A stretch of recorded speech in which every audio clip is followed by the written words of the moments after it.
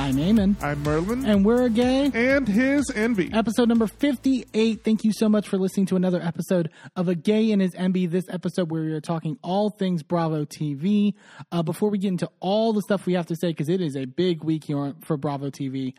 Before we do that, we have some housekeeping to get out of the way first. Be sure wherever you're listening to us, whether that be on Apple Podcasts, Spotify, Google Podcasts, please leave a rating and a review. It is so helpful whenever you do that. It helps us get into the algorithm, helps us get seen by more and more people. It's just really nice whenever we get that.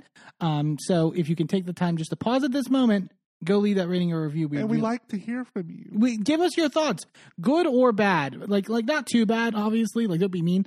Like, you could just keep the bad ones to yourself, really. Sure, but... Like, email us the bad ones. There we go. Email us at agayandhisenvy@gmail.com with your badder reviews and questions that you might want to us to answer on a future episode of the podcast. You can send it to us there. You can also send those questions to us across our social media on Twitter, Facebook, Instagram, and TikTok, and Threads, all at A Gay and His Envy. We're posting new clips from the podcast. We're posting our instant thoughts on the things that we're watching over there. So be sure to follow us across there at A Gay and His Envy. And also, you can get merchandise from us over at agayandhisenvy.threadless.com. We have multiple different designs that you can get on multiple different items, including t-shirts and mugs and stickers and everything in between. We would really love if you can rep us any way that you can, and you can get that over at agayandhisenvy.threadless.com. And we've got, Threadless has the new jacket designs on there. Yes. You know, we're heading into winter, the burr months, and, we've got lovely designs on there that you can get on jackets, you can get on hoodies, you can get on blankets, lots of cozy things over there you can get to rep your favorite podcast. That's us. We're your favorite podcast. Once again, at agayandhisenvy.threadless.com. Babe, what are we getting into this week on this Bravo episode? Well, speaking of burr, we're going to be talking about Real Housewives of Salt Lake City. Because it's snowy up there. Because it's cold. Because it's cold. And that's what you do when it's cold. You go burr. Apparently, also, there's that, speaking of cold, there's the cold shoulder that... Monica is now giving her mother after that Easter lunch at Angie's. Oh, boy. I cannot wait to talk about that scene. It is a lot. We're also going to be talking about Real Housewives of Beverly Hills. We've got Portia's birthday with surprise revelations there to family members that should not have been made. We'll get into it. We're also going to be talking about Real Housewives of Miami. We have the premiere of season 6, right? Yes, our girls are back. I'm so happy. Also, Beverly Hills is one thing, but I think we've gotten used to their level of wealth. Miami stepped it up. Fuck. Holy fuck, they stepped it up on the level of wealth. This yacht that they're on in the opening scenes with Larsa and Lisa, holy shit, this was a gorgeous fucking yacht. And then Nicole's house we'll get to it. Ugh. But before we get to any of that, we need to talk about the second part. The final part of the Roni reunion for the season 14. Yeah, season 14, final part of the reunion for Roni, the new Roni. I thought, here's the thing. Well, I'll get into some of the issues I had with sort of like the dynamics of the people.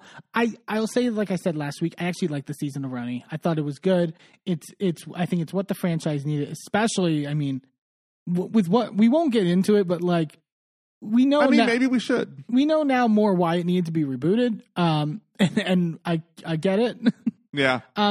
We're not going to, I don't want to dive into that Vanity Fair article that much because I would say 2/3 of it I don't really care about. I care about Ebony's stuff that she posted. Yeah. It should have been an article just about Ebony stuff. Yeah. And because honestly, attaching, Bethany and Leah to it really just discredited it almost. Yeah. Like, the stuff that Ebony dealt with Ramona, was actual bullshit and actually should have been, dealt with differently by Bravo. Yeah. But the rest of that was, and it cut the legs out of the stuff that Ebony went through, I felt, including it in with Leah and Bethany's bullshit. Yeah. I felt like really it just undercut it and like cut the validity of it, which is bullshit. It should like be actively looked at and actively like considered as a real thing. And Ramona is, I was going to say more than likely. No, I'll just say it. Ramona's a racist, and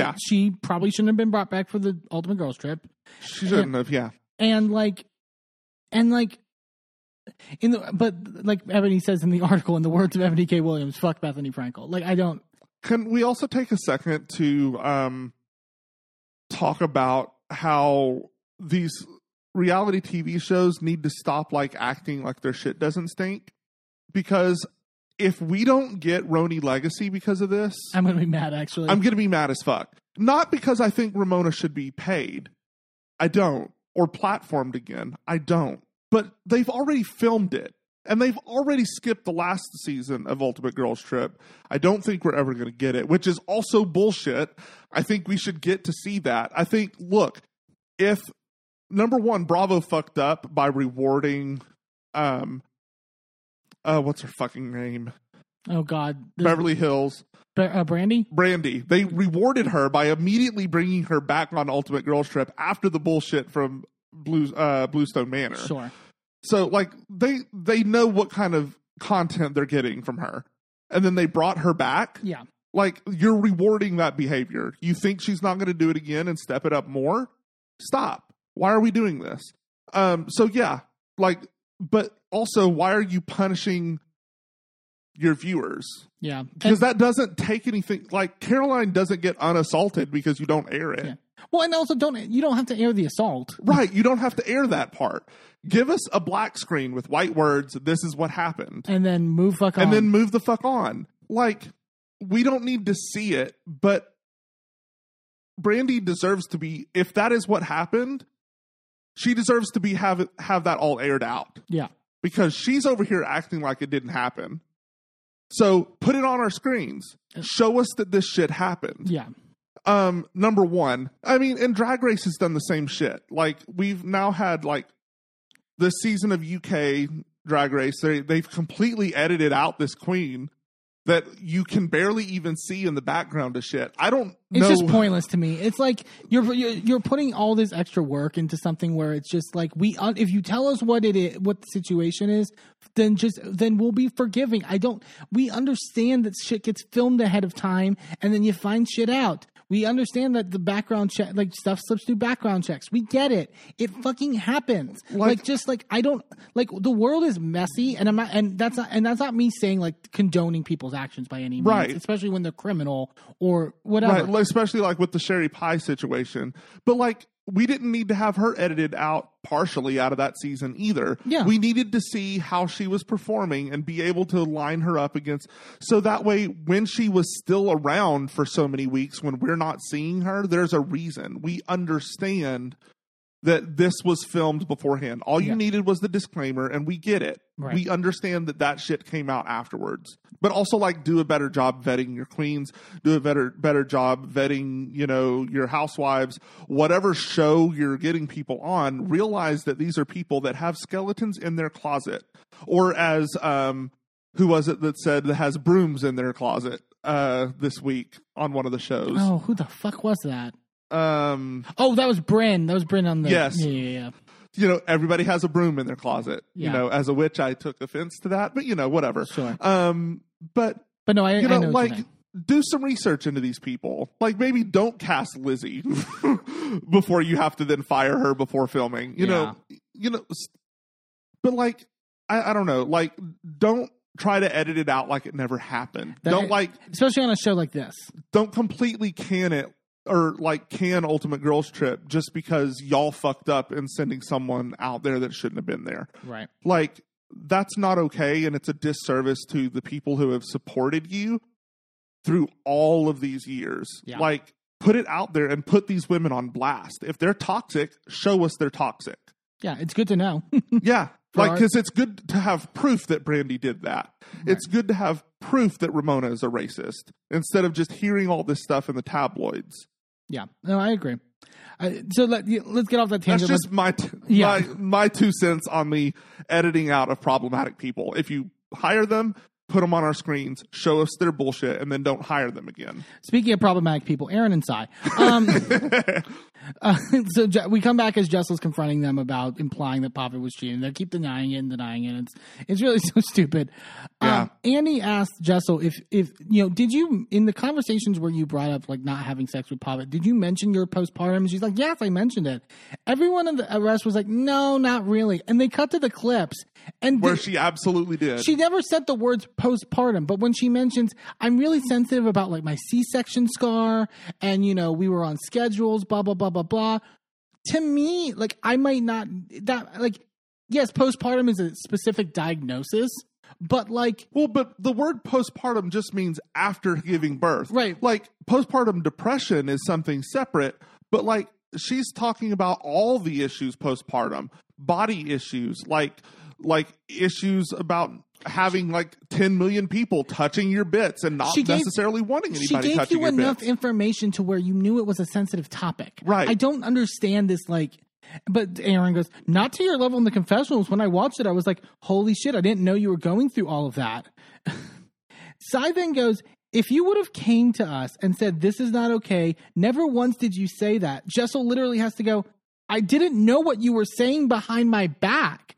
Like all this stuff was happening behind my, and she did at the finale party. She went up to you and said, I don't like you talking about my fucking marriage. Well, and not to mention the fact that every time this woman has been any level of vulnerable with y'all, you immediately say you're being fake, you're lying, you're talking in circles, you're all of this bullshit, which is not true at all. So why would she ever fucking tell you anything? Fuck you. You've not earned that. Cy then says, to that point, you can talk to us. We're your friends at the end of the day. The fact that they still don't fathom that it's like you haven't provided a space in which for people to talk to you in a way where they can trust you and not just with Jessel, but with Jenna as well. It's like, come on. I mean, at the end of the day, maybe you're her friend, but what about earlier in the day? What about, around dinner time? What about lunch? What about at brunch? What about at breakfast? What about, all those times during the day when she tried to tell you about this stuff and you shot her down? It doesn't matter what happens at the end of the day when you were a bitch all day long. Yeah. Yeah. They asked about the cackling hags comment and Jenna defending it, and she's like, look, my father's British, it's really common. And Aaron goes, I mean, a lot of people told me it's not very common. And then I love Jessel going, my mom calls me a hag, so it's just offhand. It's like, oh, okay. I mean, it's to quote Lisa Vanderpump, it's British humor. British humor. I didn't, yeah. It's fine. Andy asked a question about how things with Cy and Jessel seemed to sort of start to get bad when Jessel had insulted Jenna's gift, which I didn't really think about. Yeah. And that was in a time in which we were Team Cy and that. So it was how the tables have turned. Yeah. Cy's I spoke up because I could really sense that Jenna was upset about it and wasn't vocalizing it. So, and I was annoyed by it. So that's why I said it. And Jessel apologizes again. And she's like, I was unaware of, Jenna's emotions and stuff like that. And I think Jessel is the moments earlier in the season where she was very delusional and didn't know how she was coming across in certain ways. I think she's receptive to that. Yeah. Well, I mean, go back and listen to, the earlier episodes from Roni from us this season. We used to very much be on that view of Jessel and even of her and Pavit's relationship and all of that. And throughout the season, we saw her evolve and we gave her space to do that. And that's called growth. We took new information and then had new opinions. Yeah, it's quite a concept. Andy's reading a question about what the hell is wrong with Cy and Aaron. They get nuts about Jenna not sharing. Then they ask Jessel to share, and she does, and they make fun of her. Aaron then's like, okay, let me lay this out. I think the problem I was having with understanding your stories is they didn't seem like yours. I understand your family's your story, but I wanted to know, your upbringing. Aaron, you're a smart woman. Do you know what the definition of upbringing is, right? When someone talks about their upbringing, that's her family. Her family is her upbringing. Well, and what? The fuck are we talking about? It's giving context, right? Like, you give context before you tell a story. You don't just start telling the story of Aladdin without laying the groundwork of this is in the city of Agrabah. Yeah. Like, you have to, like, you lay the groundwork. Aladdin doesn't make sense unless you give it the context of this is a Middle Eastern, like, I think it's Islamic nation, like city-state. Like, you have to understand this is the world in which we're telling this story. And that's what especially when doing. When you have a cast that's multicultural. Right. Like everyone's like Uba's, like a lot of like Uba's background and how she handles situations and sort of how her upbringing is factored with the fact that she is Somalian. Like, right. it's a different upbringing. It's a different dynamic. Right. Like you have to have context. And if you watch Real Housewives of Dubai, you also get a little bit of that from her cousin, Chanel Ayan, and her history in Somalia. So you really kind of understand like the dynamics there. And how they had very different tracks, but where they started in the same place. Right. And so you can kind of understand different sides of that coin by understanding Chanel Ayan's story and also Uba's story. I feel like that, to me, there's a nice parallel there, but like, does that make sense? No, I agree. Aaron continues and goes, and these girls would talk about these hard upbringings and growing up with literally nothing. And you'd be like, I had an internship and lived with my uncle. And she goes, having an internship is a privilege. Someone pointed out online, there is sort of a grossness to Aaron, like minority splaining. Yeah. Like the concept of privilege to a brown woman. Yeah. Well, and it's like, okay, yes, it is a privilege to be able to take an unpaid internship. But at the same time, she was able to do that because her uncle was able to put her up. It's not because her parents were rich. Right. It's not because she just has this lavish, lifestyle that everything's paid for. It's that she was able to come live with someone who had a spare room. Yeah. Who had enough coins to rub together to have a little bit of extra food around the house for an extra person. And what extra money did he pay for her? Yeah. Not much. Like enough for maybe a bus pass and some extra food in the house. Otherwise, he's already paying the internet bill. Or not internet at that time, but he's already paying all the different bills in the house. He's already got that room. It's not like he added a room for her to get there. Yeah. Like there's not a whole lot of privilege involved there. Well, and we'll get to it. Like, I think it's really rich of Aaron being the one to be like, stop comparing your upbringing to everyone who had it much worse. When I don't think Aaron had it as worse as even she's letting on. No, Aaron had literally the most privilege out of anyone in this group, I think. Like, when you tell the story of like your parents and their jobs, it's like that doesn't seem like poor or middle class. Just saying. Yeah. Andy goes, but why is it a competition? And Aaron goes, it's not. But she would say, I grew up with nothing. Jessa lays it out. She goes, I talk about my parents and where they come from because it informs my identity. It's the color of my skin. It's my culture. And Aaron goes, and I totally get that. I don't think you do. Like, and then I'm glad Jessel called this out. And she's like, I mean, for Cy to be like, in 1492, Jessel's parents came to the Mayflower. That was offensive to me. Like, you guys poked fun, you belittled my story. And then Cy goes, Jessel, that's not it. We're not belittling your story. Stop saying stuff like that. But you are, Blanche. You are. Andy literally has to go, well, if that's how she felt. Like that's the thing that Cy hasn't gotten for, like, the last half of this season. It's like, you can't tell someone how they feel. Yeah.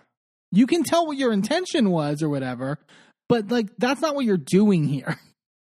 Right. Like, intention doesn't lessen the impact. It can help me forgive you quicker because I understand where your heart is.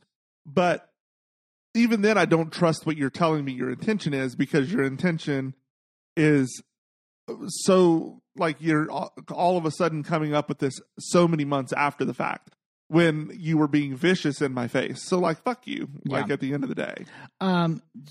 Sai goes, watching back, it does seem like we're going a little crazy on Jessel.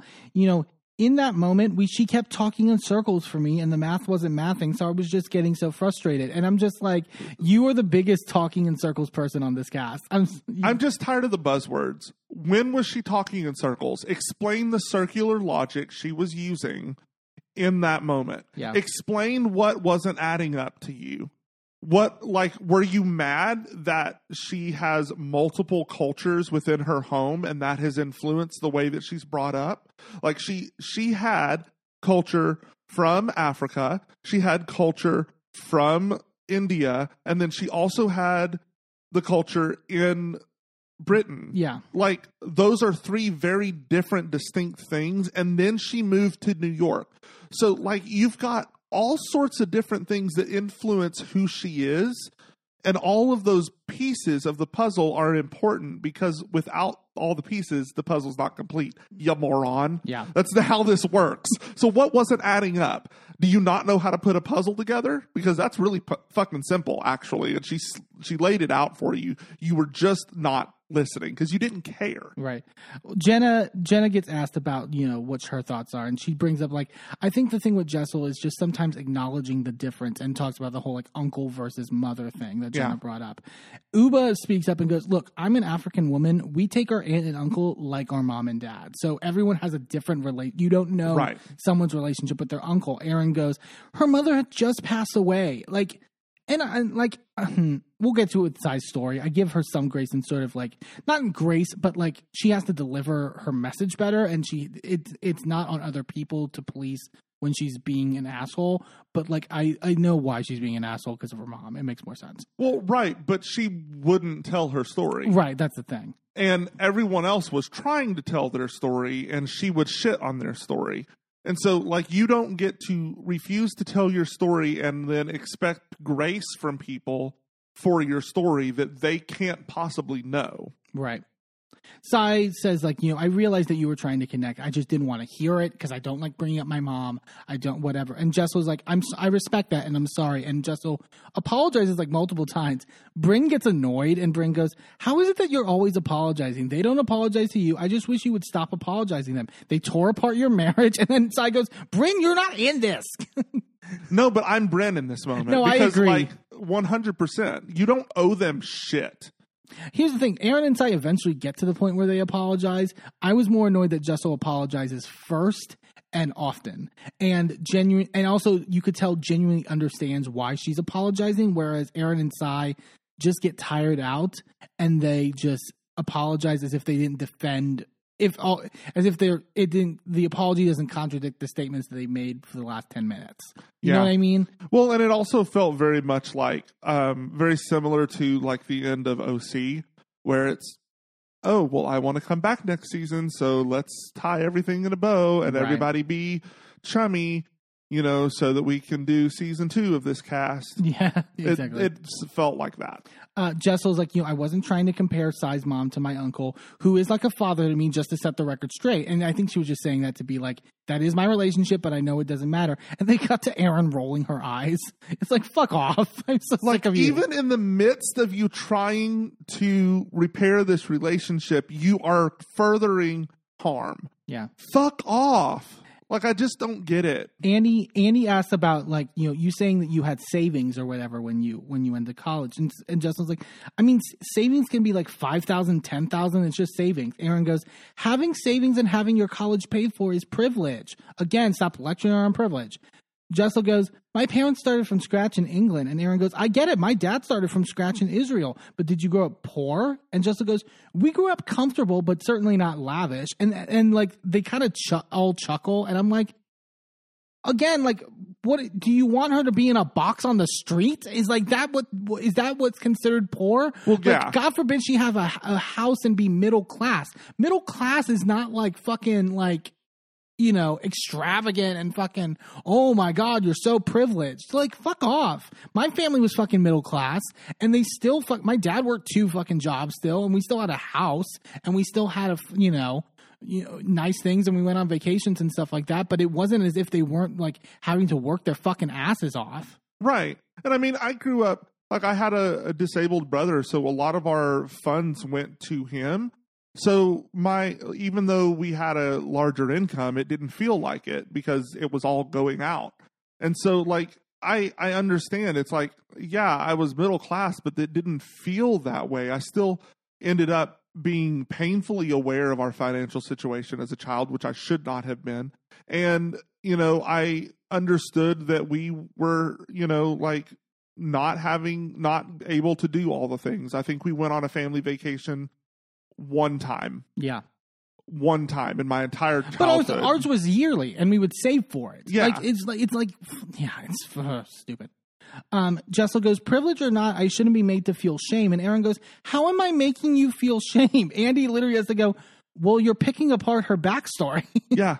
Aaron goes, I'm not. It's like, yes, you are. How else is this? What do you mean you're not picking? The pieces of her backstory are literally in your hand. You're pulling them apart, and you're saying you're not doing it? It'd be one thing for Aaron to say, like, I'm not trying to. I'm not meaning to. She's like, picking apart her backstory. Like, who did that? Like, I'm not kicking your puppy as my toe makes contact with her rib cage. What are you talking about? But Jessel gets her together good. She goes, we had a very simple upbringing. While you were at the ballet with Brad Pitt and Gwyneth, I was delivering newspapers with my mother. I was like, get her, Jessel. That was a good callback. That was great. And Aaron goes, do you know my backstory? Where my dad came over with the Mayflower? And then Bryn goes, guys, I was on the Mayflower because she's dressed like a pilgrim. Breaks that tension. Aaron, this was interesting. Andy asked a question of what's the difference between what she did with Jessel's marriage and what Bryn did to Abe at their party. Yeah. But Aaron doesn't have an answer. Here's the thing. When Aaron doesn't have an answer and she like clearly doesn't have a proper explanation, she just apologizes because it's like easier. She goes, look, I'm really sorry. It was not right. I was poking fun. It wasn't funny. And then like Sai concedes that, maybe it was a misunderstanding about when Pavitt was leaving and maybe Jessel wasn't lying, maybe it was just a misunderstanding. Okay, whatever. It's like pulling blood from a stone to get an apology out of these women, and it's so frustrating. It's exhausting, honestly. We then get to Sai's package, her exclusive package. This is where she goes more into the stuff about her mom, and I was really choked up by this segment, like as much as I've been down on Sai. Yeah. She talks about how she suffered. She says she suffered from mental illness and tried to treat it with alcohol. She says she would go to Central Park and just drink. A police officer would call and say she fell somewhere, and I'd have to pick her up from the hospital. She says it was literally like having a child. She said I was always holding my breath waiting to get the call that she was dead, and I finally got it. And I will say, as somebody who had a family member who had a path with addiction and is now recovered, luckily, I resonated with this in the sense that like a lot of the stuff that Sai was talking about, you feel when you are a family member of someone who is addicted and who like, it's a common pattern, and like. Yeah. The feelings of guilt and that really resonated with me, and it speaks to at least gives explanation as to why Sai is the way she is. Well, and also the specific thing with Sai about having her mom live with her for a while, and then her mom like wilded out in front of the kids. Yeah, having to kick her out, and then 3 months later she's dead. Yeah, like that has to weigh on you, and it has to like. But at the same time, that's not an excuse for you to be a bitch. No, it's like, not. The thing is that your trauma is your trauma, but when you're an adult, it is your job to figure out how to carry that trauma. Yeah, she keeps saying like this is like the best therapy session I've ever had, and you kept being like, but you need to go to therapy. But go to therapy. Like, Andy is not a therapist. Go to therapy. Yeah. And can I also just quickly say also from, like I mentioned, from like my perspective on like my personal stuff, like I saw a lot of comments being like, how dare David tell her to like kick her mother out of the house and stuff like that. And like, no. You don't know when you're going through that situation. There is a case where like certain people hit rock bottom, and it's a matter of like, I don't believe David is doing that out of like callous means, or like when it's a matter of like self-preserving your family, right, and like self-preserving that dynamic. And some people you can try as hard as you can, but it, like Bryn said, it is a disease, and like you can try and you can have all the love in the world for that person, but they have to want to get better. They have to want to get better, and sometimes it just doesn't work, and like it's not it. And that doesn't make like kicking her out any more hard. Like it doesn't make it any more difficult. But like sometimes it is the only option that you have. Well, and when you have children, your children have to be your number one priority. Yeah. Not your spouse, not your parents, your children, because your children didn't have an option. Their well-being has to be first. Adults get to make their own decisions and have to live with the consequences of that. But children don't get that opportunity. Right. Children don't have control over their lives. So therefore, you as their parent have to make every decision to put them first. And then you, as their parents, have to be put second. And then everyone outside of that has to be third. Yeah. And at that point, they had to preserve the safety of their children first, and then the safety of their home second. Her mother came third. And unfortunately, her mother put herself in that situation. And it had been a point where the kids were in danger, their home was in danger, and the offending party made their choice and continued to make their choice. And if she wasn't going to get into a program and get help, then she was at least going to get the hell out of my house. Yeah. Because you're not going to put my kids in danger. Yeah, and it's not an emotion. It's not a selfish move. I just want to reiterate that. It's not a selfish move. Right. People don't dump their mother out or their family member out, without, thinking twice about it. They well, and sometimes somebody needs that kick. Right? Yeah. Like when it comes to addiction, sometimes you have to hit rock bottom. And sometimes people will hit rock bottom and pull out the jackhammer. Yeah. And it seems like that's what happened with her. Yeah. But I don't blame them for kicking her out. And I hope that Cy realizes that they did the right thing for their family. Yeah, I think so. Andy says that, when they announced the cast, people reacted negatively to the idea of there being an influencer. And it was like, it wasn't really the idea of there being an influencer. It was more the idea that it felt like everyone on the cast was an influencer. We figured out that wasn't the case, but, I think that was more the issue. Cy says that influencers do get a bad rap. And I do agree with what Jenna laid out. She's like, you don't get hired as an influencer, you call yourself one. So there's a myriad of people who call themselves influencers that are not, and so it muddies the waters. And I'm like, yeah, that's probably true. Like, it was good to see Cy's showcasing what the business is like of a real influencer and how it's not just this simple fucking thing. Andy asked, I thought this was weird. Andy asked the story about how she met David. And she's like, I met him at like a swim up bar in Costa Rica. He actually tried to pick up my girlfriend. And then she like lays out the story. It was very much like, okay, but we're not touching on the rumors of like whether David was married or not at the time. Huh. Okay. We're just going to ignore that. Okay. Gotcha. Cy apologizes for being such a bitch because she was hangry all the time. And like, there was a couple more discussions about like her eating stuff, and I was like, this isn't the most interesting trait. Like, yeah, but it would have been weird if they didn't mention it. So yeah, they then go to Bryn's package. I couldn't tell. I noted this to you. They're playing Bryn's package, and you see like the reactions of people. And they go to the part where she's talking at that Thanksgiving dinner about like her family upbringing and the all the shit and the trauma that she's been through. And I couldn't tell, but it looked like she was like plugging her ears during it. And it's clearly, we saw her on the show that she's very triggered by it to where like it's difficult to even talk about, maybe let alone hear about. So I also have since found out that apparently rubbing right there in front of your ears is like a self-soothing mechanism. So that could have been what she was doing. So I don't know exactly, but like, I know it's been rough for Bryn. Like, she's not had all, like, until, recently with all the many choices of suitors. But like before that, it was very, like, had a very difficult life coming up. So like, I understand how that can be very triggering. Yeah. Andy asked a question about her brother sort of being her sounding board and if he has kind of replaced the role that Mimi left. She's like, he feels like a different role. And then she says, when we were young and going through the trial, he protected me physically. And I was like, it was one of those things where it's like, I know she didn't mention a lot of details when talking about the the stuff with her family. So when she brought up this idea about going through the trial, I was like, okay, that's new information. The only thing I can think of is like a custody case. I think so. And like maybe there was like trouble with her grandmother trying to get custody from her mom. Yeah.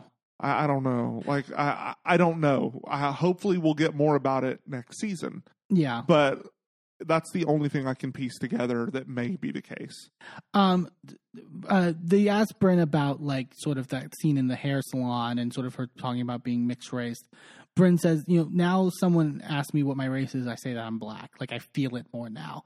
And I thought that was really nice and stuff like that. There was a lot of dialogue online, though, about it's more, we'll get to it more when the stuff with her and Uba, but like, because I think that's more the factor in it. But like, I'm glad that she's embracing that side of her that she and she expressed that like, she kind of felt shame of for many years. So, Andy asked Sai about sort of the bond between her and Bryn. Sai goes, I understand her upbringing. My situation's a little bit different from yours, but I understand the hurt. Oh, so with Bryn, you can understand it, but with Jessel, you can't. Gotcha. Yeah. like when she said that, I was like, do you fucking hear yourself right now? Yeah. Like, it's so, Bryn goes, I feel like Bryn's kind of like upset because they had, we had just come off like them finding out like they didn't speak for like 6 months, Bryn and Sai. She goes, I feel like we had that. So like, why throw it all away over, the Eastern Seaboard? What? Talking about Connecticut. No, I know. It was dumb. Sai goes, I'm just one of those people when they get angry, I don't want to talk. And Bryn goes, oh, are you? I didn't notice that. Bryn had some good funny lines here. Andy asked about Gideon and why he's not the one.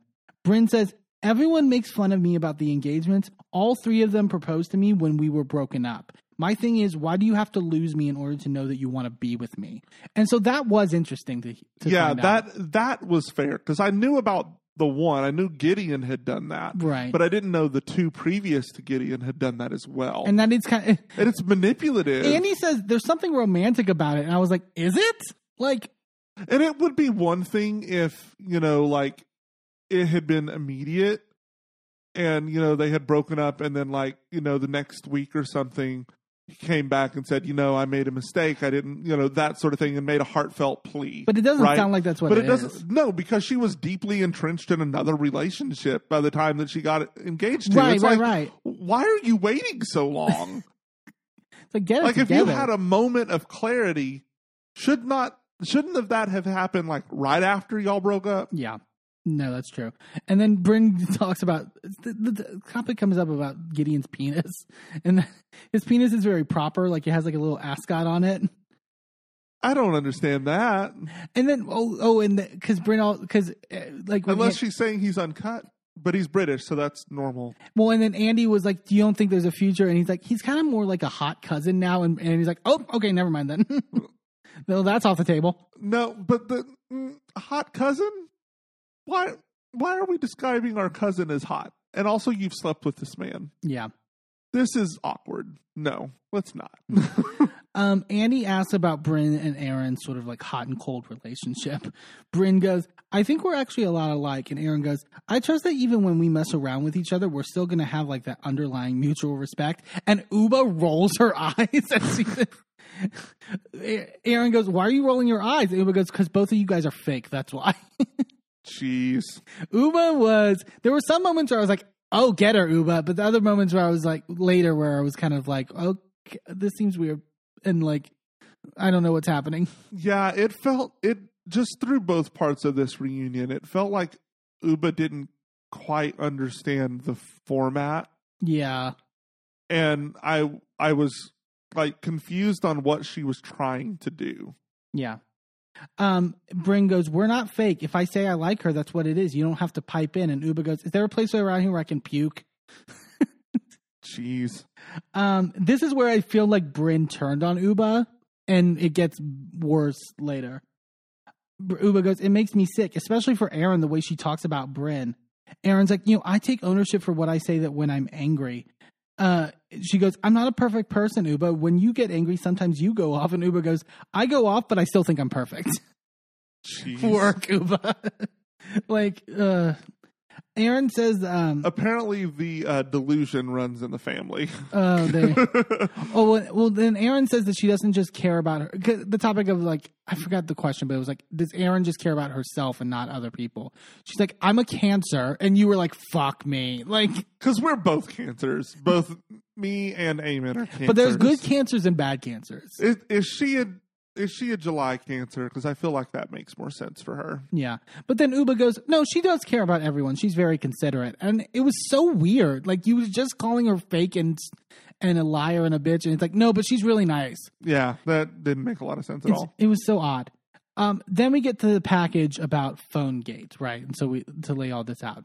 Andy, I did appreciate that, like, Jessel and Uba kind of rerouted this. Because Andy tries to start it and goes, with all due respect, Uba, your phone was gone for 45 minutes. And Jessel goes, it wasn't 45 minutes. Because it wasn't. It was like a couple hours. Like, haha. Yes. July 1st. She's a July Cancer. Then fuck her then. June Cancers forever. Fuck that. Also, 1987. She's only 2 years older than me. What the fuck? Yeah. She's the youngest member of the cast.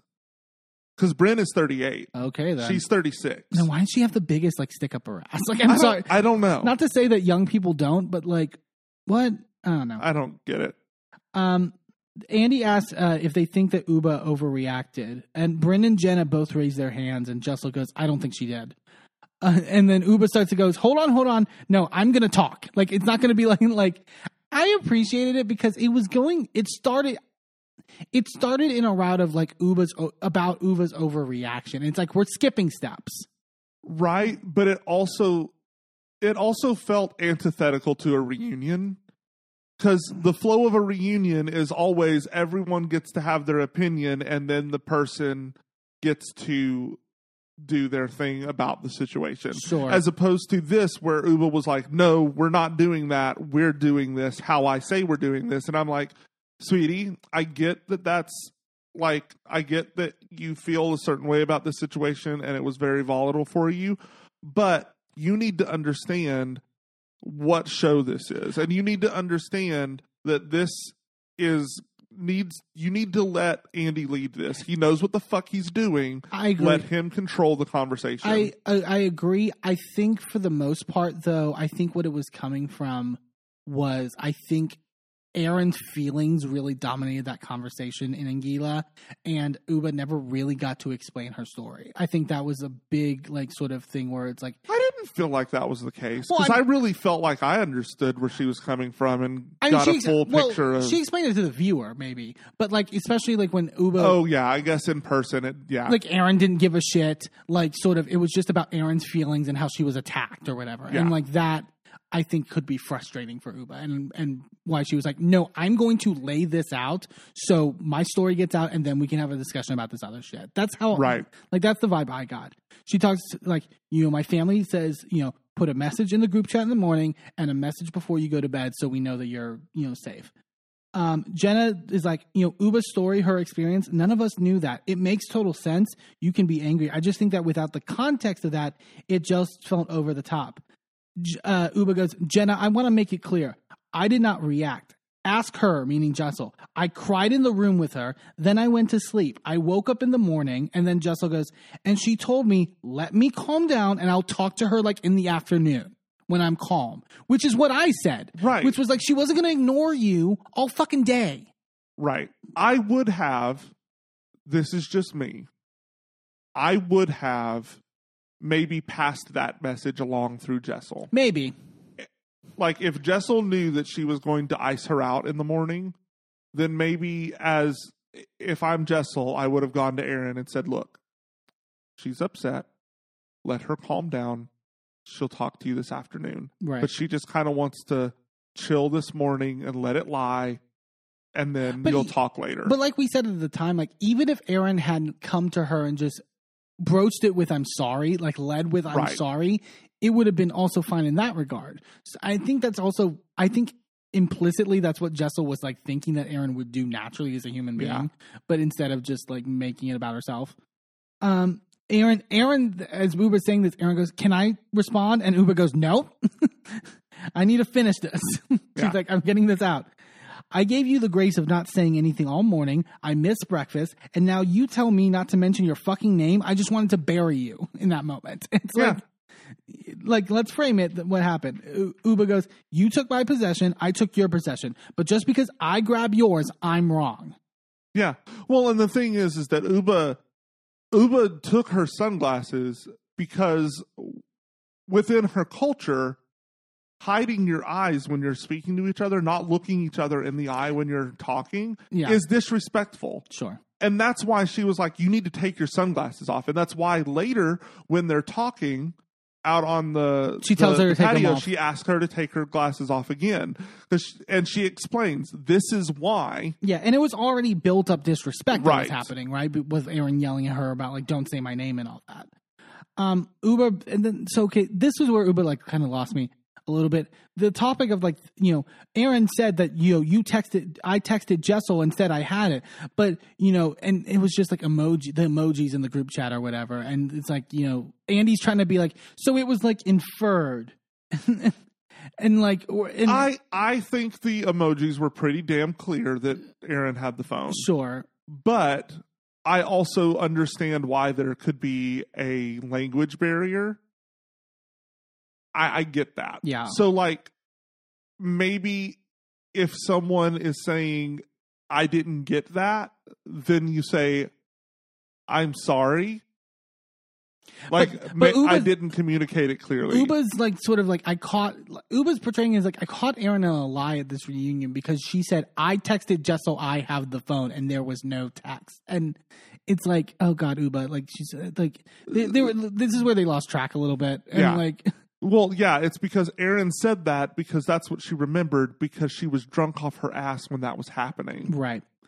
Aaron goes, when I got the text message that you were upset, I should have just come down to the stairs and brought you your phone. Yes. And I'm sorry for that. But from my perspective, the ganging up on me, and then Uba goes, no one ganged up on you. They have their own minds, which I do agree with. I think it's not an explicit microaggression, but I think there's kind of a tinier one of like, Uba like pitted all of them against me. Like, it's like, that's not what happened.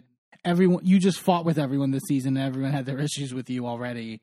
Yeah. And that's what happened. And I do think Uba came in hot, but I also think that Aaron was painting that in such a way that Aaron could have diffused that. Right. It was on Aaron to diffuse it. Right. Like, Uba came in hot, but Aaron could have easily, instead of matching that energy, could have diffused it. Right. Could have fixed that whole situation right then and there in the lobby, and it would have never been an issue. Yeah.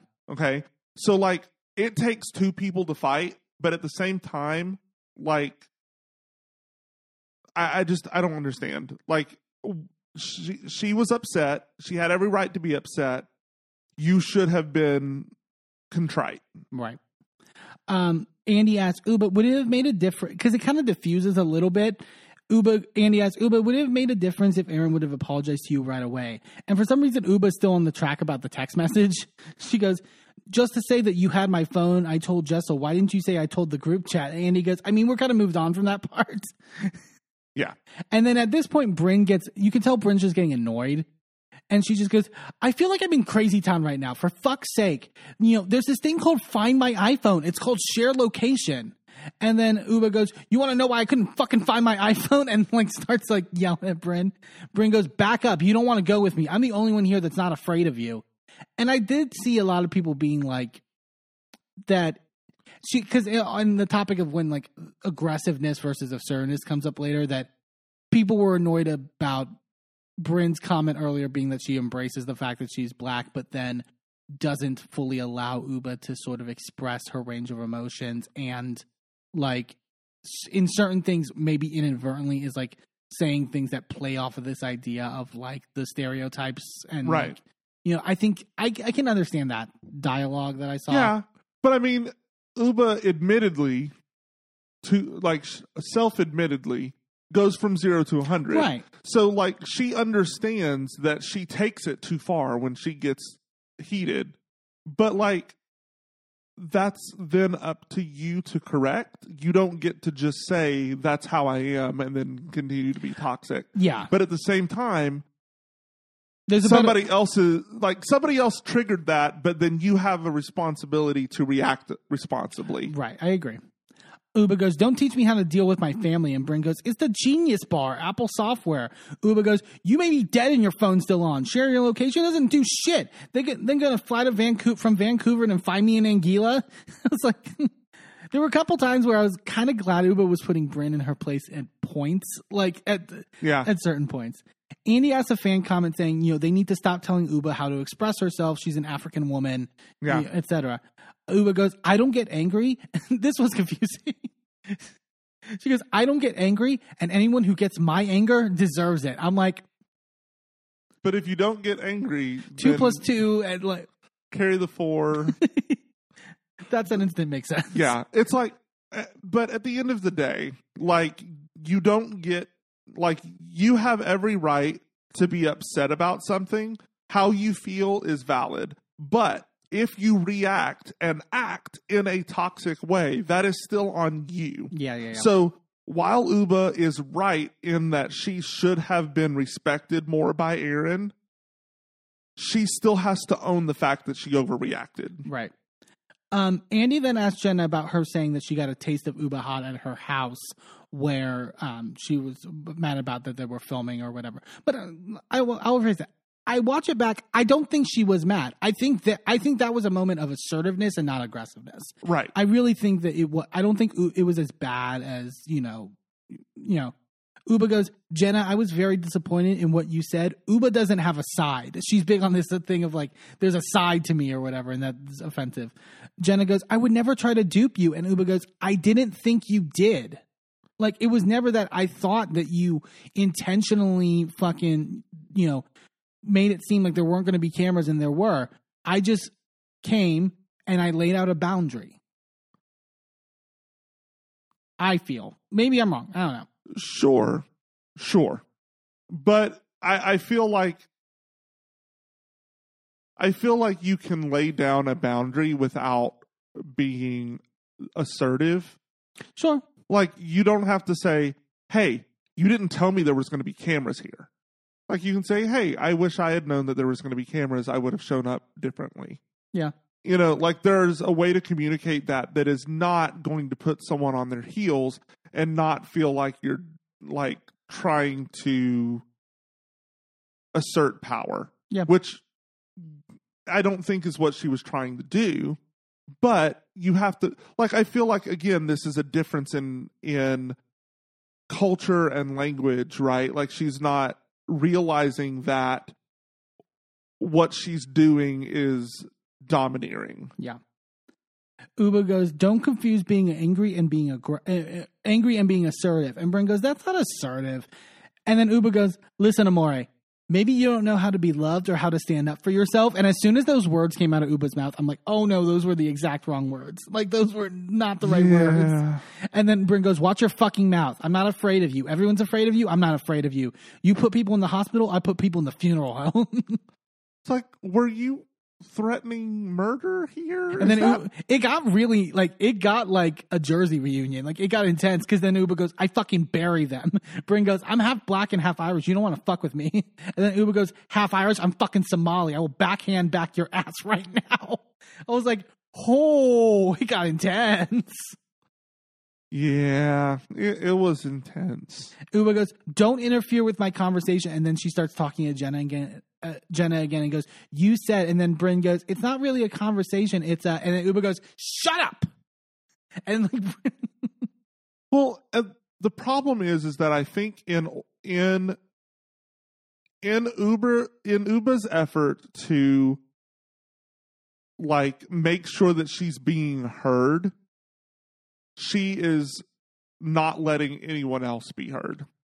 Not letting anyone else have a different viewpoint. Not letting anyone else have a difference of opinion. It is Uba's definition of events, or it is nothing at all. Well, yeah, but I also, like, I agree. I just think that, like, it came from a place of feeling unheard in this season. No, I completely agree. And she is completely valid in feeling that way.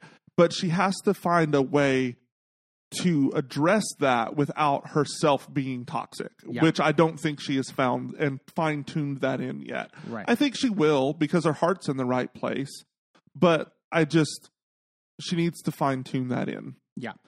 Uba goes, there's no side of Uba. And Bryn goes, what side is this one? Bryn was just starting it.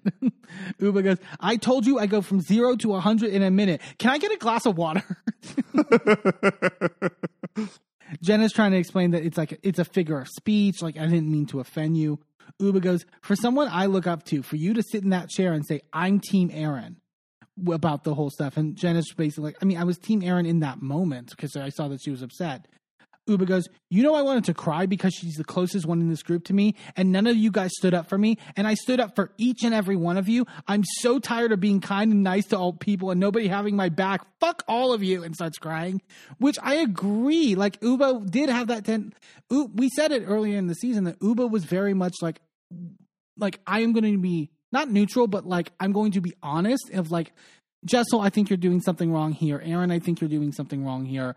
Bryn, it's for the betterment of like your friendship. And I stuck up for everyone at some point.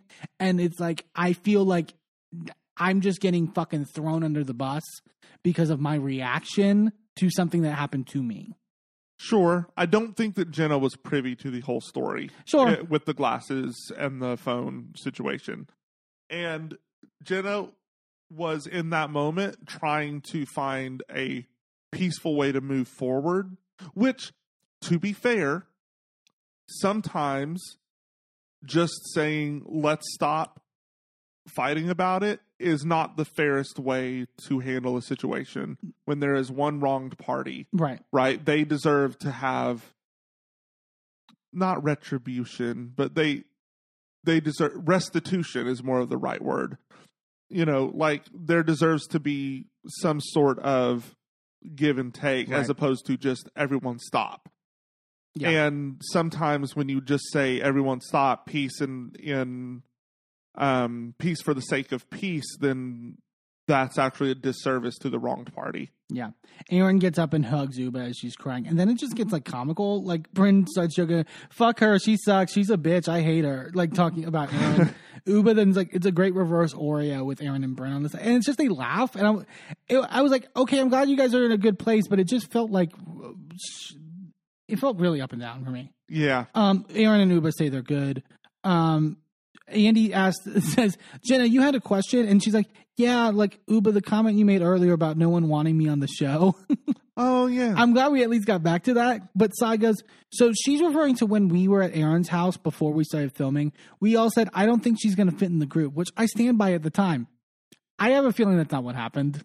Also, I love how Sai knew exactly what she was referring to when earlier she said, no, that's not, I don't know what you're talking about. Yeah. Mm-hmm. Yeah, so they close out the show. Andy says that he's proud of them and to kind of give their final thoughts on what they saw in themselves. Sai says, how I listen to others, I don't really listen, and I should open my ears and my heart a little bit more and be empathetic to what people are going through. And Bryn's face being like, oh my God, she gets it. Like, finally. It took this long, but... Well, she knows the right words. We'll see next season if she actually gets it. Yeah, that's true. They all cheers, and Jenna and Bryn kiss one last time. It's great.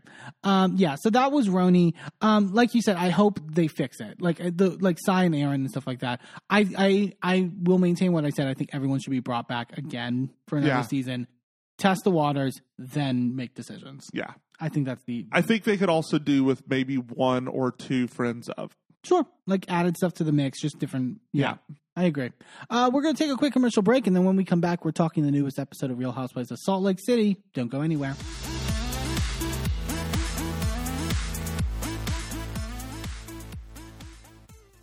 Well, hello, friends. I'm your pal in the mainstream media. And I'm the Riz. And, you know, Riz, it takes years of strenuous, dedicated training before you're worthy to step inside a professional wrestling ring. But it takes even more time to develop complex, highly astute opinions about professional wrestling. Am I right? That is correct. And you know where we can combine that? Yes. On the Wrestling Man. That's right.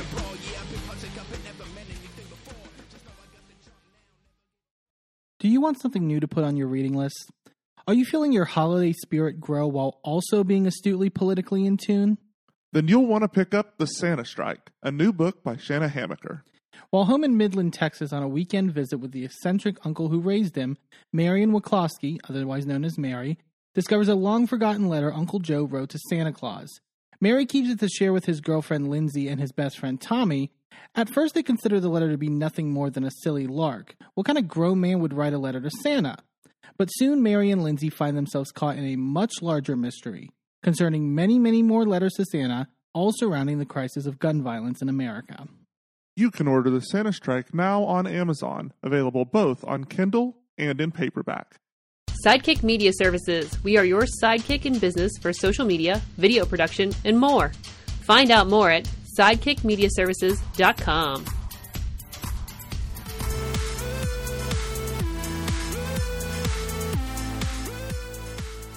Welcome back to A Gay and His MB. Let's head on over to Utah, where we get an iconic dinner between a cult leader and a bobblehead on Real Housewives of Salt Lake City. Oh, God. This episode of Salt Lake City, I was shook by the end of it. I will say that. This was the, like, we've kind of, like, said it offhandedly, but I think it's, like, Monica's the best new addition of the show. And the amount that they are showing of her life is, like, I haven't seen in a while on Housewives. And like that last scene was really fucking intense in a way that I haven't felt in a long time with Housewives. Oh yeah. Like it's absolutely. We'll get to it because we have a lot to say because it was a lot. We started the episode at Whitney and Justin's house. Whitney says she just got off the phone with Mary. They cut to the call. Whitney goes, I would just really love the opportunity to chat. And Mary goes, if I'm not feeling it, I'm not showing up. Which is just so Mary. Like, fucking hell. I love how they're filming Mary like she's a housewife. Well, yeah. I mean, Mary, it's not your average friend of. I'll say that. Like, she's not your average anything. No, clearly. Whitney goes, I fully realize it is completely random that I want to meet up with Mary because honestly, she's not that nice to me. Yeah. That's putting it mildly. But it keeps coming up in my therapy, in my meditation with my energy healer. It's like, oh God. I think like, I mean, I don't know what Whitney's intentions were with this. I think either side of it, she didn't get what she wanted out of the dinner. We'll get to it. Like from a storyline perspective or from an actual real perspective. Yeah. Whitney mentions that Heather is inviting her to cross-country skiing and that Meredith will be there. Justin goes, how are things with you and Meredith? And Whitney goes, I wouldn't say they're bad, but they're not good. It's like, really? Like, that's, but she wants to invite her to Bobby's birthday. And then there's confusion because Justin's like, you know, I thought we were celebrating it the week before or whatever, her actual birthday. And cause like I have a conference for work and all that, you know, and it's like, again, like this topic of like Whitney doesn't communicate, I guess, which like, again, I don't know. Like to me, I was like, okay, yeah, team Justin. How did he like, if he thought it was the week before, that's on Whitney. I don't know. I don't blame Justin for some reason. And maybe that's crazy. Like, I mean, it's hard to tell 100%, but when Whitney has openly said, I'm bad at communicating, it feels like maybe it's on Whitney. That might be it, yeah. We then go to Monica and Heather meeting up to go snowmobiling. They going out on the snowmobiles, and then they get by the fire to drink some like cocoa. Monica thanks Heather for reaching out, and Heather goes, you know, yesterday was hard because when I saw you leaving with your kids in your arms, no shoes, and I was like, oh, so like the shoe thing might be real then.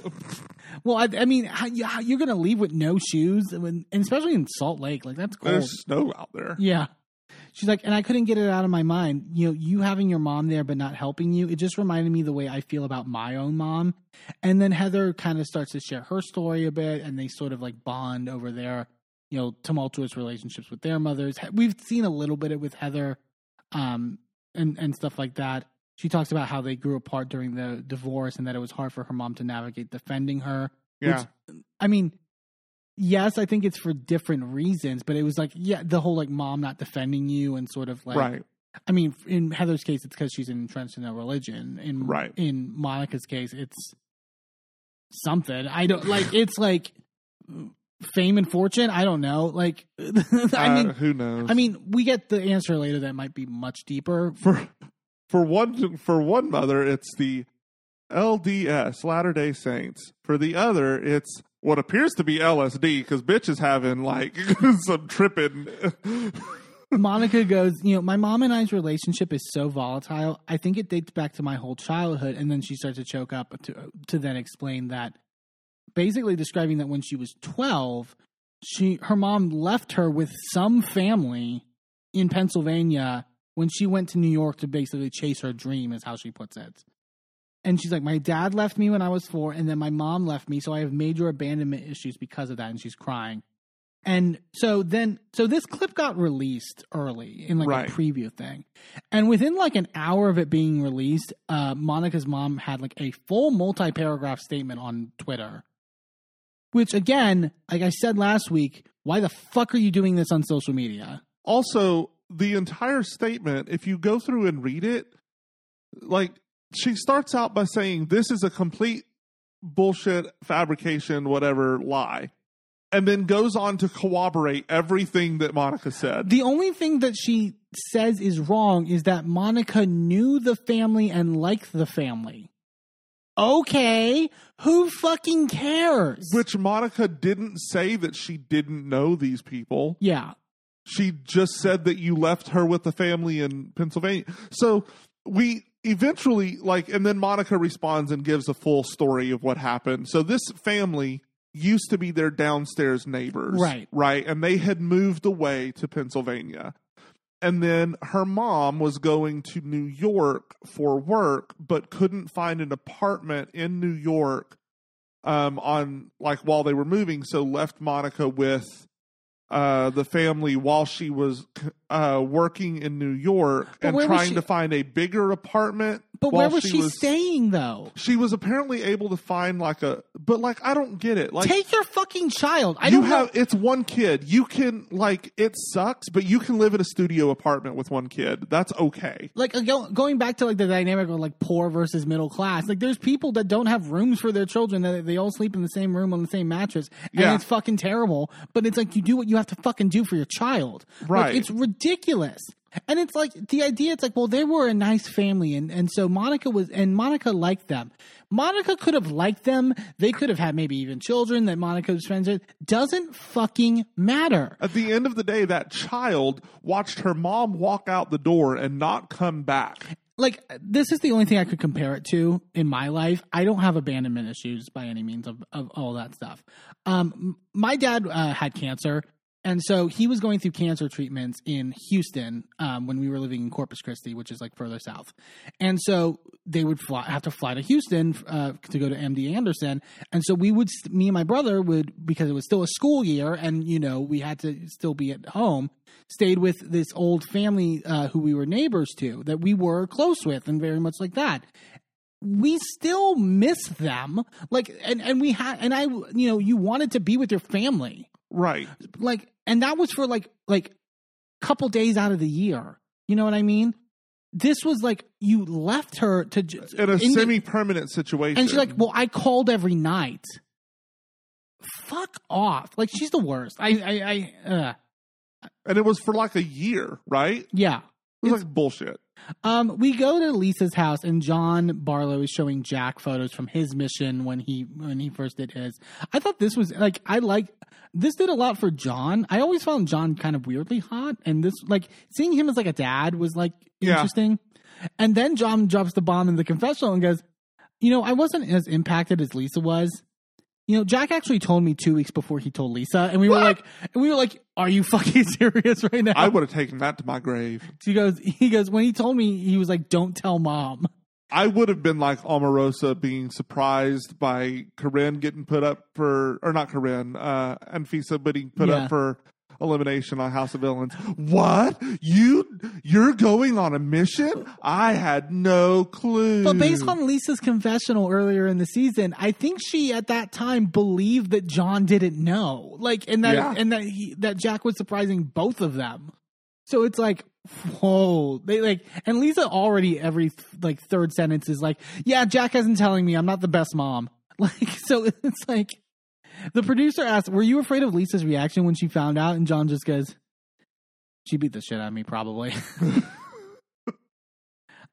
John, and apparently John had met Lisa on his mission. Like he was like, you know, he was with Lisa's sister. Lisa's sister was on a mission. And so that's how they kind of like met, which I didn't realize for some reason. Lisa comes in the room. Oh, you broke out the vintage albums. Jack is like awaiting his call on where he's going, and Lisa goes, okay, so like what if we have this huge party and your call doesn't come? And Lisa's just so focused on the party. And Lisa, her confessional, I'm realizing that Jack does not have any value in anything I say or feel. It's like, fuck. And then we cut to like them going to dinner like a week before. Lisa's like, so for your mission reveal, like, what do you want there? And Jack goes, liquid death, charcuterie. Lisa goes, that's it? But I feel like that's like boring. Jack goes, boring is good. Lisa goes, okay. So maybe it's not that he doesn't care about your opinion and more that you keep shitting on his opinions on things. And that's why he doesn't tell you things. Lisa drags his ass in the confessional. It was crazy. She goes, we're in Jack's world right now. It's all Jack's doing what Jack's doing. Like, Jack just got this vibe that he needed frosted tips. Like, I don't get it. Like, why are we reliving the 90s? I'm like, are you dragging your child in this confessional? I mean, like, work, but also, like, you understand why he doesn't trust you then. Yeah. John tells Jack how proud he is of him for making the decision. He gets, like, choked up in his confessional. I was like, oh, shit, John. Like, well, but you see, John goes to temple. Yeah. Lisa doesn't go to temple. Sure. John goes, if you go out there and, you know, you want to come home, the door's open. You know, there were days that I wanted to come home. And Lisa goes, I had a roommate in college who was like so crazy weird. And I'm going to tell you the story for a reason. I came home and she was in my room wearing all my clothes. And like, she was sitting on my bed. I was like, what are you doing? And she said, oh, I just wanted to see what it was like to feel like to be like you for a day. And it was really creepy. Okay, so what's the reason? But also, when I heard that, I was like, oh, that's just the story she told you because she was trying to steal your clothes because they were expensive. Do you know what I mean? Yes. Oh, yeah, my Valentino. Yeah, but like also, you said you were telling this story for a reason. Like, be wary of your roommates, I guess. But like, are you going to get to that reason sometime this century? What are we doing? It's so weird. We go to Heather with her skiing get together with Monica, Meredith, and Whitney. Just this brief shot of them. Like, I guess cross country skiing is different than like the regular stuff, and it's harder for some reason. Like, Whitney's falling. Monica goes, "How do we stop if we need to stop?" And Heather goes, "You don't." It was great. They decide to then tailgate after they finish. Whitney goes, Monica, what's going on with the car? You got a new Range Rover? And Monica goes, that's a rental. And then she basically then has to explain this. She goes, holy shit. I pay for everything, but it's in my mom's name, which I was like, I feel like they're going to say something about that because wasn't there the stuff that like Jen paid for her car or something? Like, wasn't that going around in like the circles of people online that like, I don't know. Maybe. She's like, I pay for everything, but it's in my mom's name. So when she gets mad at me, she takes the car. And so she took my car after Angie's Easter dinner and left me without a car with my 4 kids. So I immediately said, I'm not paying that bill anymore. Yeah. Because that's on her credit. Yeah, I will take your fucking credit, bitch. If they come back and repo that car, that has nothing to do with me. Yeah. Meredith goes, how did she do this? And Monica goes, this is what she said. I want the car by 4 p.m. or I'm calling the police and saying it's stolen. It's like, yeah, I would stop paying that and then I would just call the place that has the note on it and go, hey, so I'm the one paying the bill on this. I'm no longer going to be paying the bill on it. So if you would like to go ahead and repo it, this is the address it's at. Yeah. And then I'd be done. I would no longer have anything to do with that. And then, bye, mother. Bye. If you're going to be a fucking cunt, Go over there and pay for your own goddamn car. It's like, and Meredith says it, she's like, it sounds like when she's angry, there's no reasoning. And Monica goes, because she's angry and it's a control tactic and she's throwing a tantrum. Which, like, clearly it's a control tactic. What's the excuse of taking the car other than you're mad at her? Yeah. And it's like, there's no reason to do that. It's like Monica said, when she has 4 fucking kids. Yeah. Like, that's fucking ridiculous. Heather goes to Meredith and goes, you haven't met her mom yet. We met her at Angie's Easter. And Meredith goes, would that not go over well? And Heather goes, no, she'd love you. She's so nice and charming. And Monica goes, it's like Ted Bundy, right? No one ever thought he was a murderer because he was so charismatic. Is she trying to tell us her mother's a murderer? I would not be surprised. What was she doing in New York? Yeah. And then we find out, like, because they're kind of commiserating over it. And, like, Whitney apparently like, didn't talk to her mom for, like, 13 years after she left the church and all that. And so Monica's like, it's kind of crazy that we all have, like, issues with our mothers and we all raising daughters and all that. And I love that Meredith's like, I actually have a pretty great relationship with my mom. Bye. Whitney invites everyone to Bobby's birthday party, and then Whitney tells Meredith that Angie and her family will be there. It makes me uncomfortable that you repeatedly said that you wanted to ruin her life, and Meredith goes, I never said I would ruin anyone's life. Whitney goes, you said multiple times that there are rumors that you heard about that could ruin her life. Okay, well, that's not the same thing then. Yeah. Whitney. And then I was confused. Whitney goes, look back in the history of our friendship. It was the same thing with Jen, with Lisa, with Mary, and now it's Angie. I'm like, what did Meredith do to Mary? You guys did something to Mary, whether valid or not. Whitney, that was your shit. Like, don't put that on Meredith. Yeah. She goes, as your friend, I'm telling you, this seems to be your pattern in what you do. And Meredith goes, as my friend, I would like to understand how you could see my car crash on the side of the road and not stop or call me for 48 hours to see that I'm okay. What? This was where I was like, okay, there is now some validity to Whitney's point of like using the tragedy thing. And it does kind of validate the weird editing from when the crash happened. I still don't think that weird editing was the right choice because it felt weird to do that. Yeah. But now it makes sense, kind of. Whitney goes, I later found out it was you, and that's when I texted you because you posted that you were in a near fatal accident. And well, I don't know about you, but I don't memorize my friends' cars. Yeah. And Whitney's basically like, did her life flash before her eyes or didn't it? Like, is she just using this to like skirt the Angie thing? Which, like, yeah, probably. I also think it probably was a scary situation. And I think, like, again, Whitney keeps being like, she does this to put us in this like terrible situation where we can't do XYZ. But then you just proceed to do XYZ.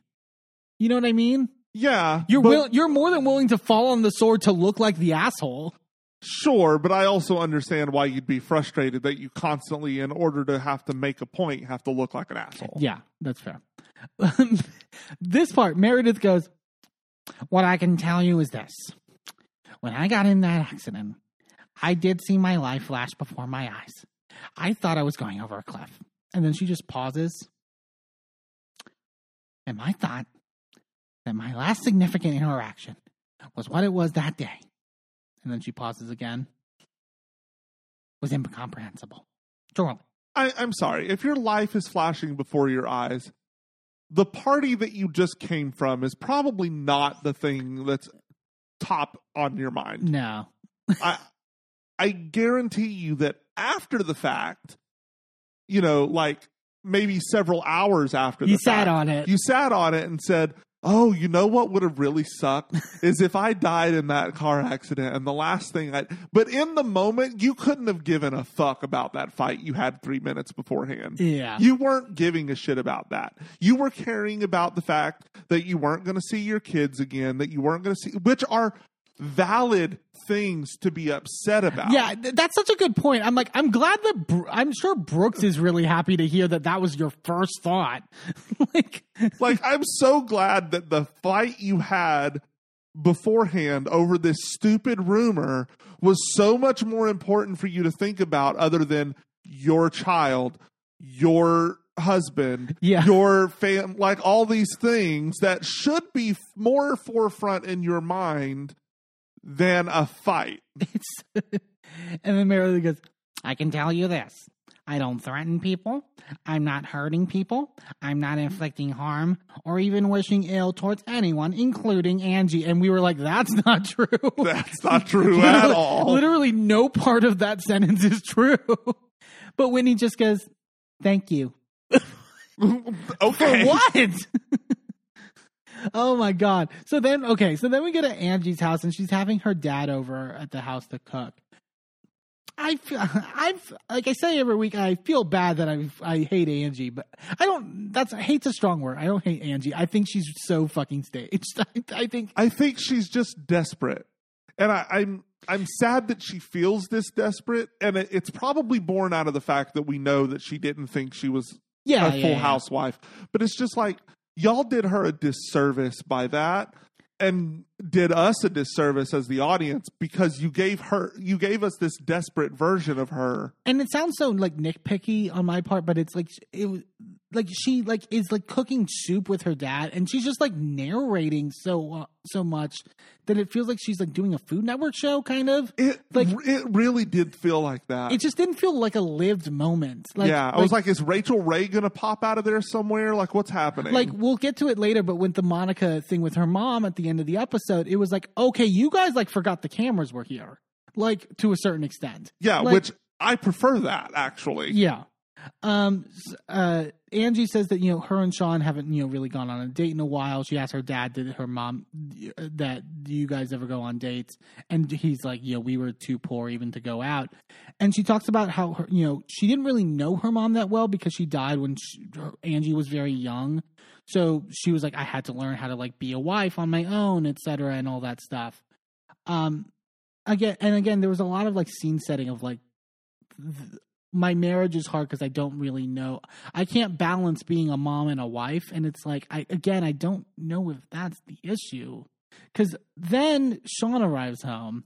And this was weird, but also like, Sean arrives home and goes, and Angie goes, we saved you enough. You want a bowl? And Sean goes, I'm going to go shower real quick. Angie then goes, I serve my dad. I should serve you too, right? And Sean either like doesn't hear her or like whatever. He just walks off to go to the shower and goes, take care, guys. And it's a moment of like awkwardness and like played up, but it's like,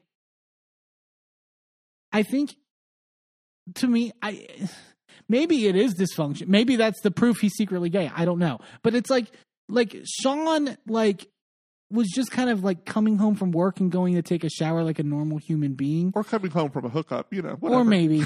And he smells like man. Yeah.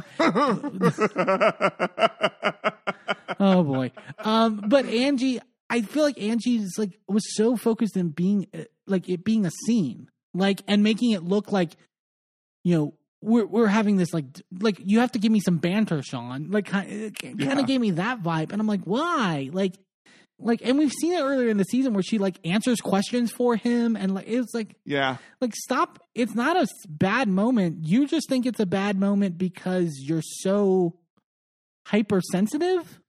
Yeah. And maybe you're just hypersensitive because you don't know, you're worried about your, balancing things, or you're hypersensitive because the rumor's out that he's gay. I don't know. But like whether the rumor is true or not, I can understand why that would add stress, to a situation, and why you would feel like, well, great. Now, like, every slightly perceived feminine thing from him is going to like lead into this rumor that's true or not, doesn't matter. Yeah. Like, I can understand that stress, like. Sure, it's valid. We then see Whitney's dinner with Mary at Provisions. Not the same Provisions from Roni, I don't think. No, I would think, that's a little bit of a far drive. Yeah. I think. It starts off great because Whitney goes, we missed you at Greek Easter. And Mary goes, I didn't miss it. And Whitney has a smile on her face like, What did I expect? Like, this is what the conversation's going to be. Yeah.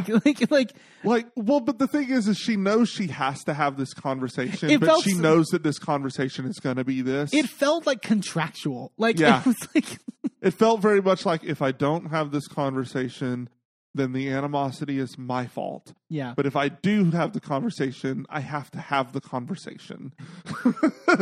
And then if Mary's hatred for waitstaff wasn't already a thing, Oh my God. the waitress spills some of her plate or whatever on, like I don't think she got it on Mary. I think she got it on the table by her, but Mary was like, It wasn't even on the table. It spilled into the dummy plate that they just set the table but with. it was towards Mary. So Yes, it was in Mary's general vicinity. Mary in her confessional. Why didn't she spill it on Whitney? That's a sign that I shouldn't be here tonight. What the fuck? She starts and goes, Whitney, you better come with it. You called this shot. You better shoot your shot. Shoot your like what is she talking about? Whitney goes, I got caught up in a lot of bullshit in talking about you, and I'm so sorry. And then Mary goes, you severed our future. Severed it. And Whitney goes, but Mary, you have to own it too. And I'm like, oh, Whitney, no. Like if you're like, it's not right for her to just like cower to Mary. Don't get me wrong. But the only way this was going to work is if she cowered to Mary. Well, but the thing is that she's absolutely right. Mary does need to own her part in it. But Mary's never going to. But I also understand why Whitney's like, I have to give her the opportunity to, and then she has to shoot it down and be awful. But then she didn't realize that Mary didn't even give her that opportunity. Like it was just like, as soon as she said that, Mary was like, peace, fucking done. It felt like the shortest fucking dinner on Housewives of all time. Like, I don't know if there's like a stopwatch like that someone can do, but it felt like it. It was like she barely got her food and then like had the waiter put it in you can't box up your own meal, man. Apparently not. She was mad about having to do that at the ski up, whatever the fuck and she party. said not again. Never again. Mary goes, I have to own you talking about me. Whitney goes, you sent me mean text messages that hurt my feelings. I had a toothache. No. Mary goes, grow up, little girl. I'm done, okay? Have a good night. And Whitney goes, Mary, please don't do this. And Mary goes, watch me leave. Whitney goes, I brought you here to take accountability. And Mary goes, well, you're not doing it. Goodbye. Whitney says, you're upset because I'm asking you to do the same for the mean text messages. And Mary goes, I'm not sitting here for you to tell me what I need to work on when you sit there and call my husband and me predators. And we're like, stop bringing up the like stuff with your church. But like, you are a predator. Like, I mean, there's a document, like, we know, like, you're a cult leader, ma'am. Like, we get it. Yeah. Mary in her confessional. I can't believe Whitney is comparing my text messages to calling me a predator and my husband. You can't just say anything about people that's not true and think that it's okay. Like, someone's going to backhand you. Like, seriously, it might be me. Also, it's your husband is your grandfather and like step-grandfather. That's also an entire ass predator. That's gross. Yeah. Ma'am.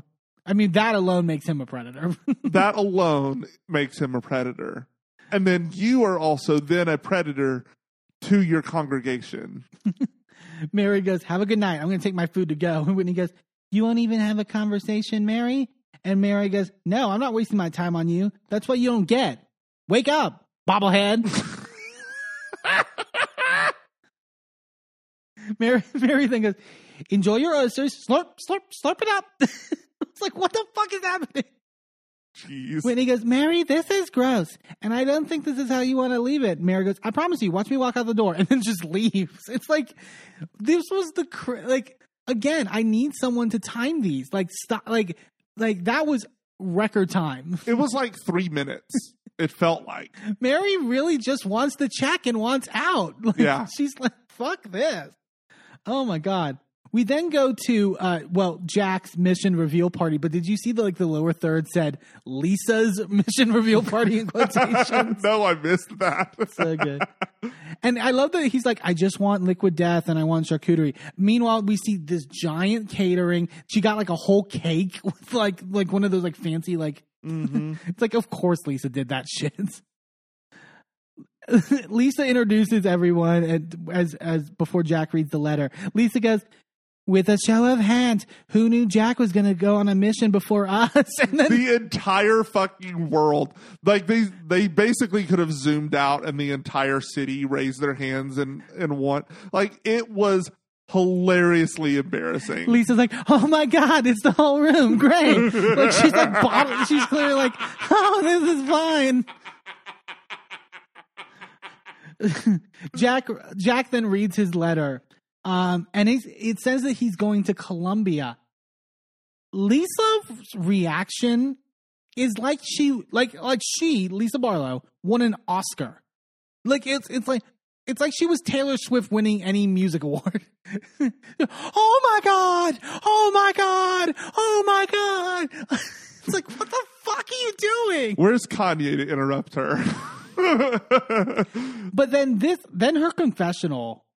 Holy shit, this was problematic. I was like, girl talk less. She goes, oh my gosh, I can't believe he's going to Colombia.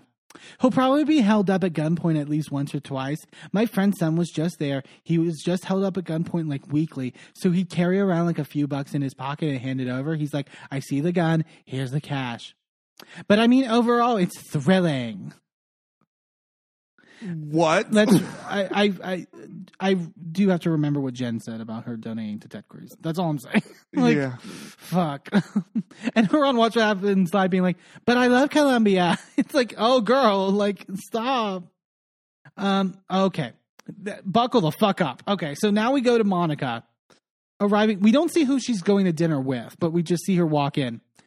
And she just sits down at the table. And then we cut to Monica's mom at the other end of the table. And she's already crying. And I loved her just crying, like dabbing her tears. Monica grabs away and goes, I'm sorry, can I get a straw? It's good on her. Like, if you know, like, if you've ever had like a manipulative mother, like, I haven't, but but it's like, it was everything in the playbook, like all at once at this dinner. Oh, yeah. And it's so crazy. She then starts and goes, I watched a movie about an older lady in Croatia who had issues with her mom. The mom died and they hadn't resolved their issues. And I don't want that to happen to us. I'm like, are you fucking serious right now? Like, it's so, like, again, every trick in the fucking playbook. I might die, so you need to be nice to me. Fuck off. Like, fuck off. Like, I hate her. I have no patience for her mother. Monica goes, you wanted me to feel bad for you, but when I was crying, you didn't give a shit. Monica goes, at Angie's dinner, you made me feel completely alone. You picked everybody else's side. You were apologizing for me to those people that you just met. And then you expect me to sit here and feel bad for you that you're crying right now? LD, I'm just calling her LD for easy sake.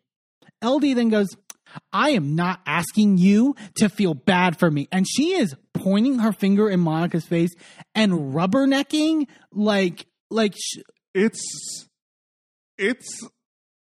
it's bad.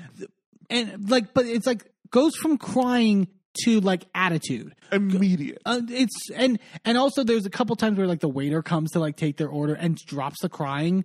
It's so like I've seen these tactics. Oh yeah. Like it's so triggering in that regard. Yeah. Like Monica goes, don't talk to me like this. And LD goes, I'm not going to talk to you like some weak ass bitch either. Wow. That is like, it's literally, that's her mother. Like, I can't believe those words are coming out of her mouth. Yeah, I would have got up and left. And then she just keeps like saying like, do you have an aspirin? Do you have an aspirin? Like she's looking through her bag because she has a headache from her crying or whatever. I don't know.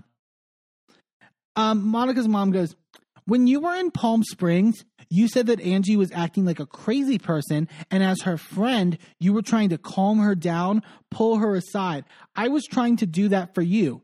Now, here's the thing. I saw some people being like, maybe there is, it was actually Emily from She Speaks Bravo. She posted how it is kind of interesting to think that what happened in Palm Springs with Monica and Angie could be learned behavior on Monica's part from her mother. Sure. Like that doesn't mean what like Monica's mom saying that here is not fucking manipulative and Right. like not done from any like actual like backing. But like, and Monica talks later that it is kind of like this generational thing that's like bleeding Right. in.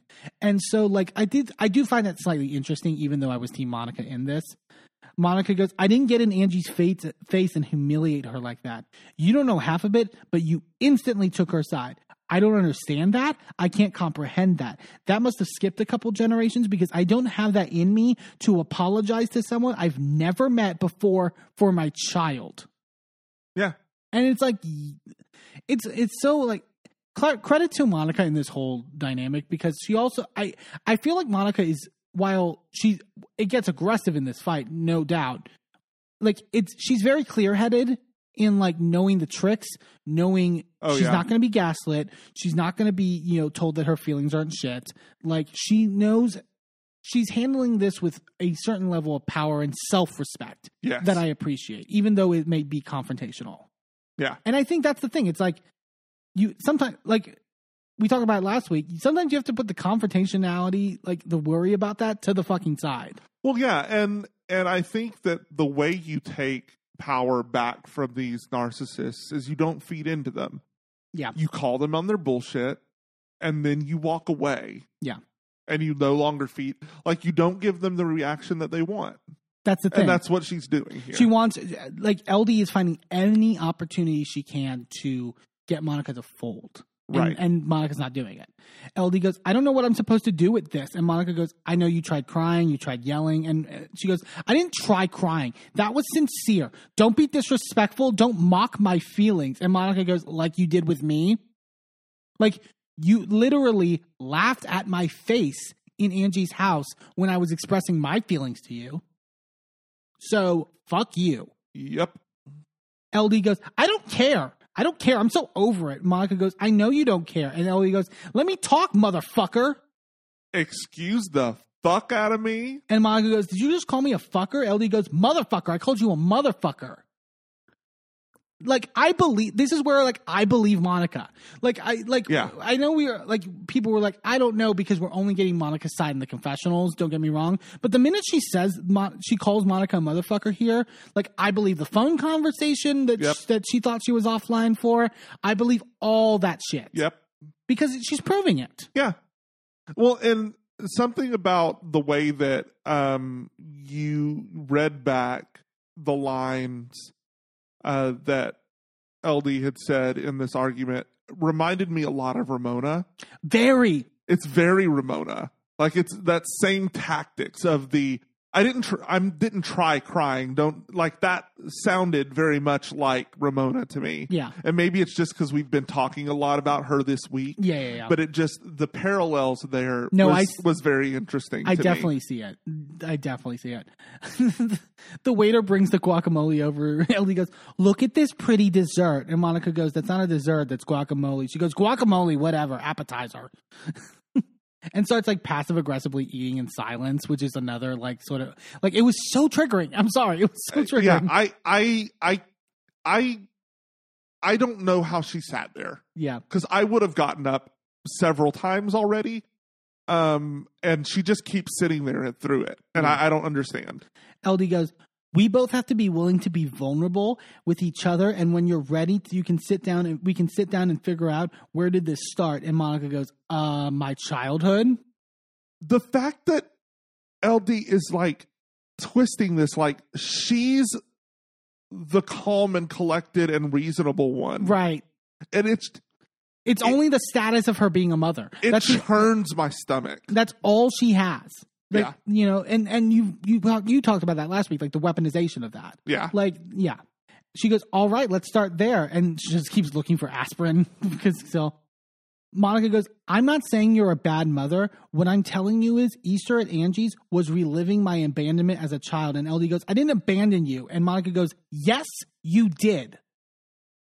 And LD goes, Monica goes, it was so easy for you to leave me with those people and go live your life in New York. And LD goes, I had to start my new job. New York was far more expensive than I thought.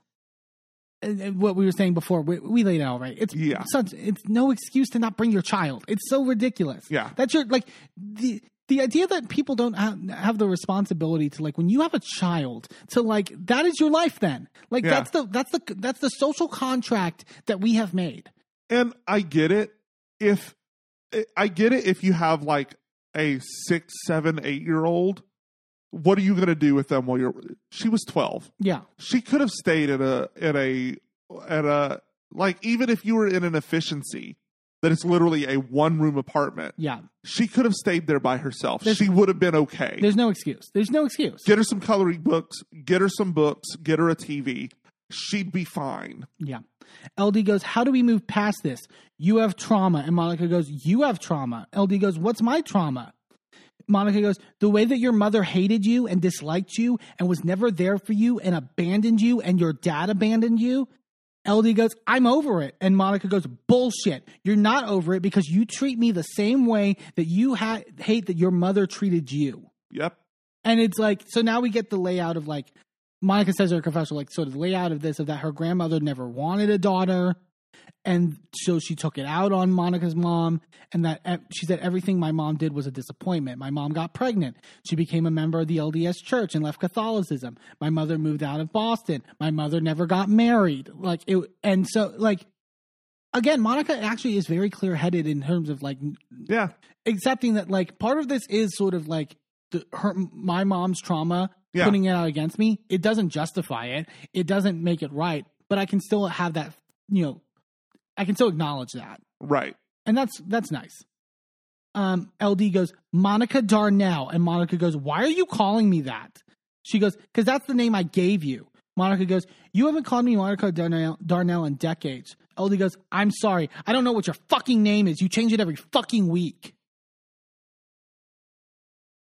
I wanted to jump out of my fucking skin. It felt so uncomfortable. Yeah. Like it's not the same, but it felt like she was weaponizing it in the same way, like a parent dead naming their trans child. It felt the same, even though that's not the same experience, right? It felt like LD was weaponizing that name change in order to hurt her, or to try to hurt Monica, or to try to claim that she's, like, deceitful, or there's some personal, like, some attack on it. Right, like it was like some attack on her as a mother to change her name. And if you notice, like, Lisa and Angie, like, in the fights on, like, Twitter and stuff like that, as the episodes are airing, they keep being like, "Well, what is your last name really? Who are you? Blah blah blah." They keep doing that. I haven't seen that. That's nasty. I don't know if maybe they don't know about this fight, but, like, I don't know.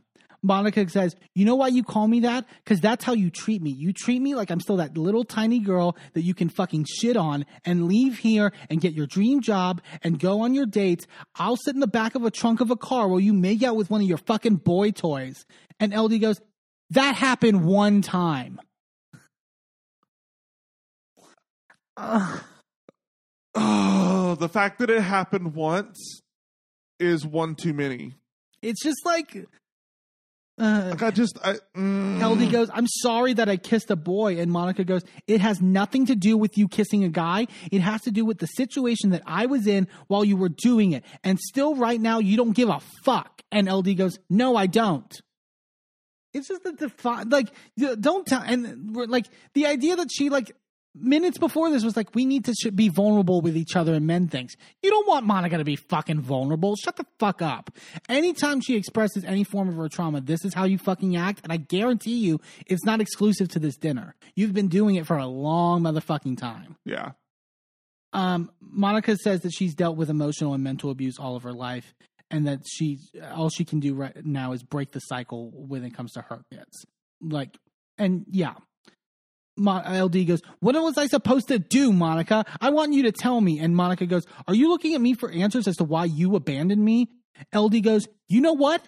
Get over it. She goes, when do I get forgiven? And Monica goes, well, you just told me you don't feel bad, so not today. And then LD goes, I'm hungry. And Monica goes, you should eat. And then they're just like awkward silence. As by the way, she's eating lobster enchiladas, which when she ordered that, you were like, ew. Like, number one, lobster does not go in enchiladas. You know what it was? But number two, you're in Utah. No, here's what it was. How are you getting lobster that is anywhere near fresh? But what it was is that they pull the curtain back. Production pays for the dinners. So she bought the most expensive shit on the fucking menu. That's what that was about. Yeah. She's like, I get a free fucking meal out of this. I'm buying the fucking top level. I still want it to be yummy. Yeah, there's nothing about the phrase lobster enchiladas that is anywhere in the realm of scrumptious. No. Like just the phrase just like sends chills up my spine.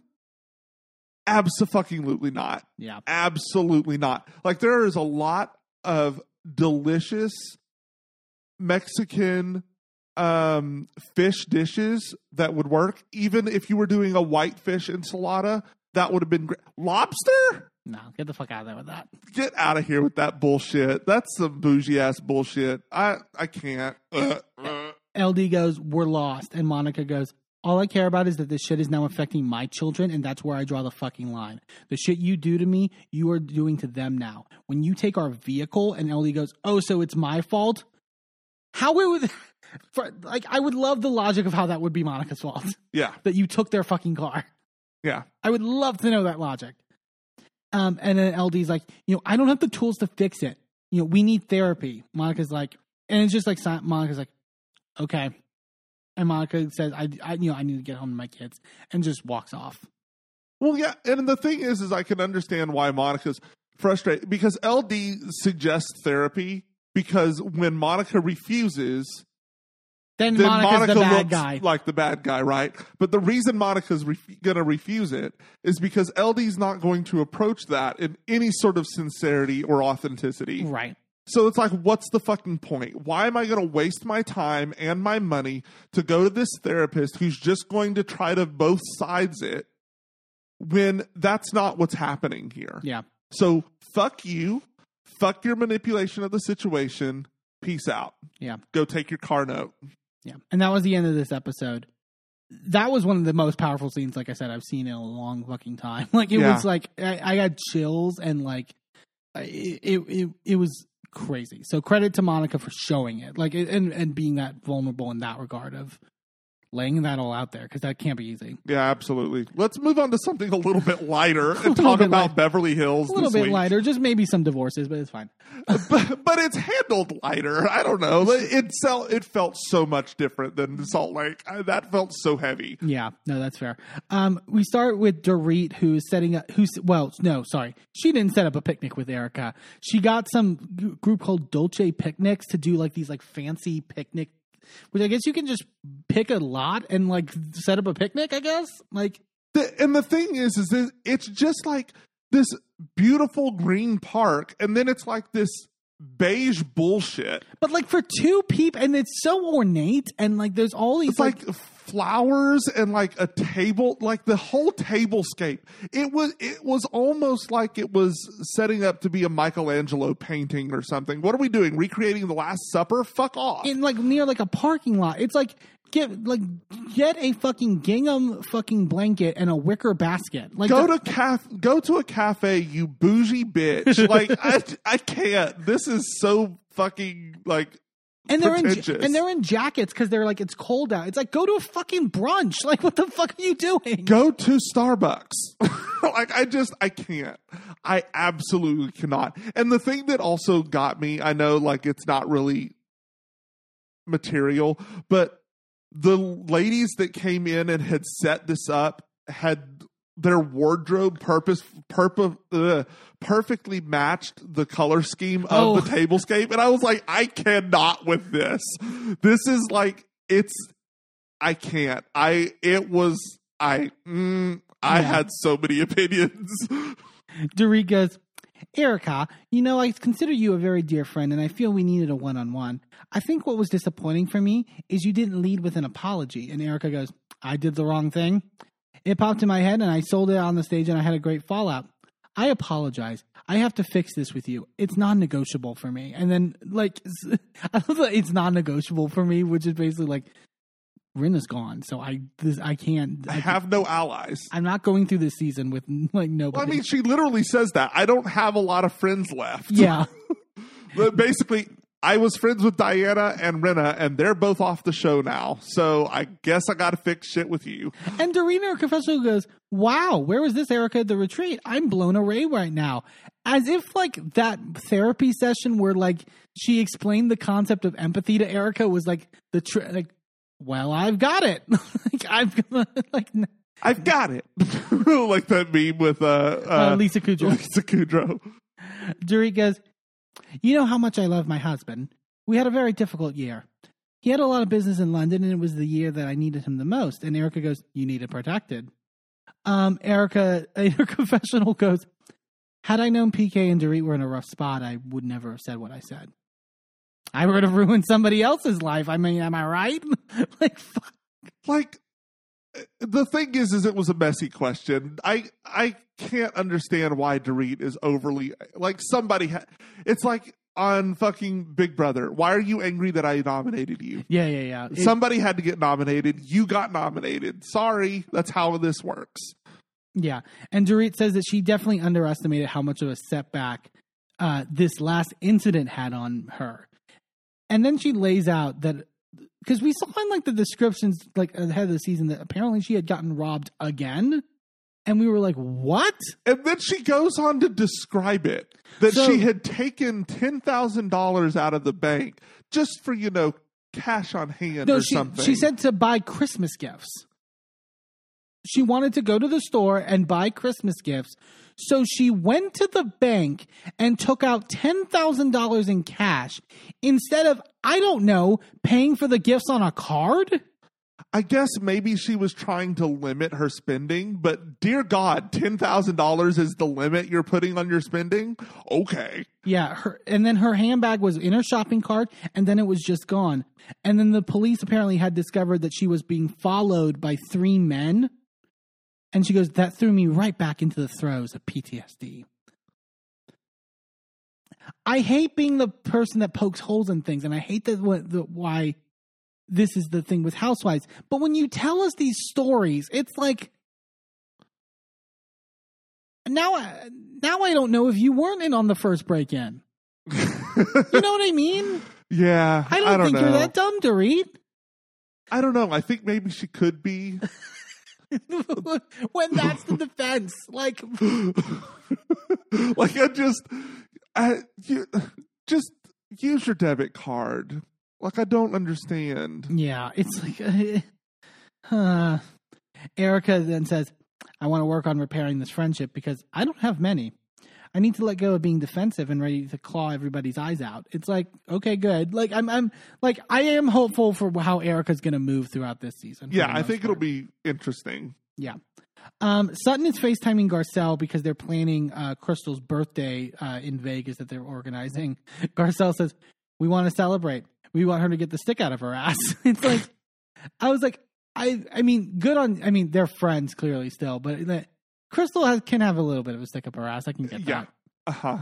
And after she gets off the phone with Garcelle, Sutton meets with her matchmaker, Alessandra, who's going to try to help her find a date, basically. Sutton goes, the date naps are not working for me. I literally have a callus on my finger from swiping left so many times. It's like, I feel like, here's the thing. Sutton, I think Sutton's a catch. Maybe I'm biased against her or for her because I am such a slutton for Sutton. Like, I do find it hard the fact that she's like, I'm a one date wonder and I don't get, many second dates with other people. I will say that she is quirky. But I think it's a cute quirky.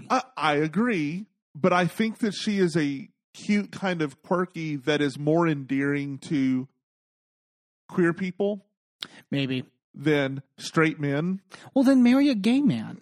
Honestly, she doesn't like. You know what I mean? Like she also. Well, actually, I think she said she's never going to get married again. Either she said it or Garcelle said it on Watch What Happens Live that she's probably not going to get married again, which actually makes sense. Yeah. Like, I don't think she needs that aspect, you know. But if you just need a companion, like, gays are great companions. She goes, Sutton, slide in our DMs. We will be your companions. please do. We will be your arm gays. Sutton goes, I think maybe I don't get asked on a second date because I can be slightly intimidating. My intellect is superior to most. So I was like, good. She goes, I don't wear revealing things like slutty. And then they cut to her date that she had last season. I said this at the time, and you're going to let me get this out because I know you disagree with me. Controversial fucking opinion. I thought the cat sweater was cute, and I actually thought it worked for Sutton. If you are to me, I feel like a first date is an introduction to somebody, so you need to be the most you representation of you when you go into that first date. And to me, that cute little fuzzy cat sweater made so much sense for Sutton and her personality, and that's why I liked it. Sue me. Okay, so I'm not going to sue you because I understand and agree with you in what you're saying. Mm-hmm. But I also think you need to understand that that's coming on very strong, and you kind of need to get someone in the door first.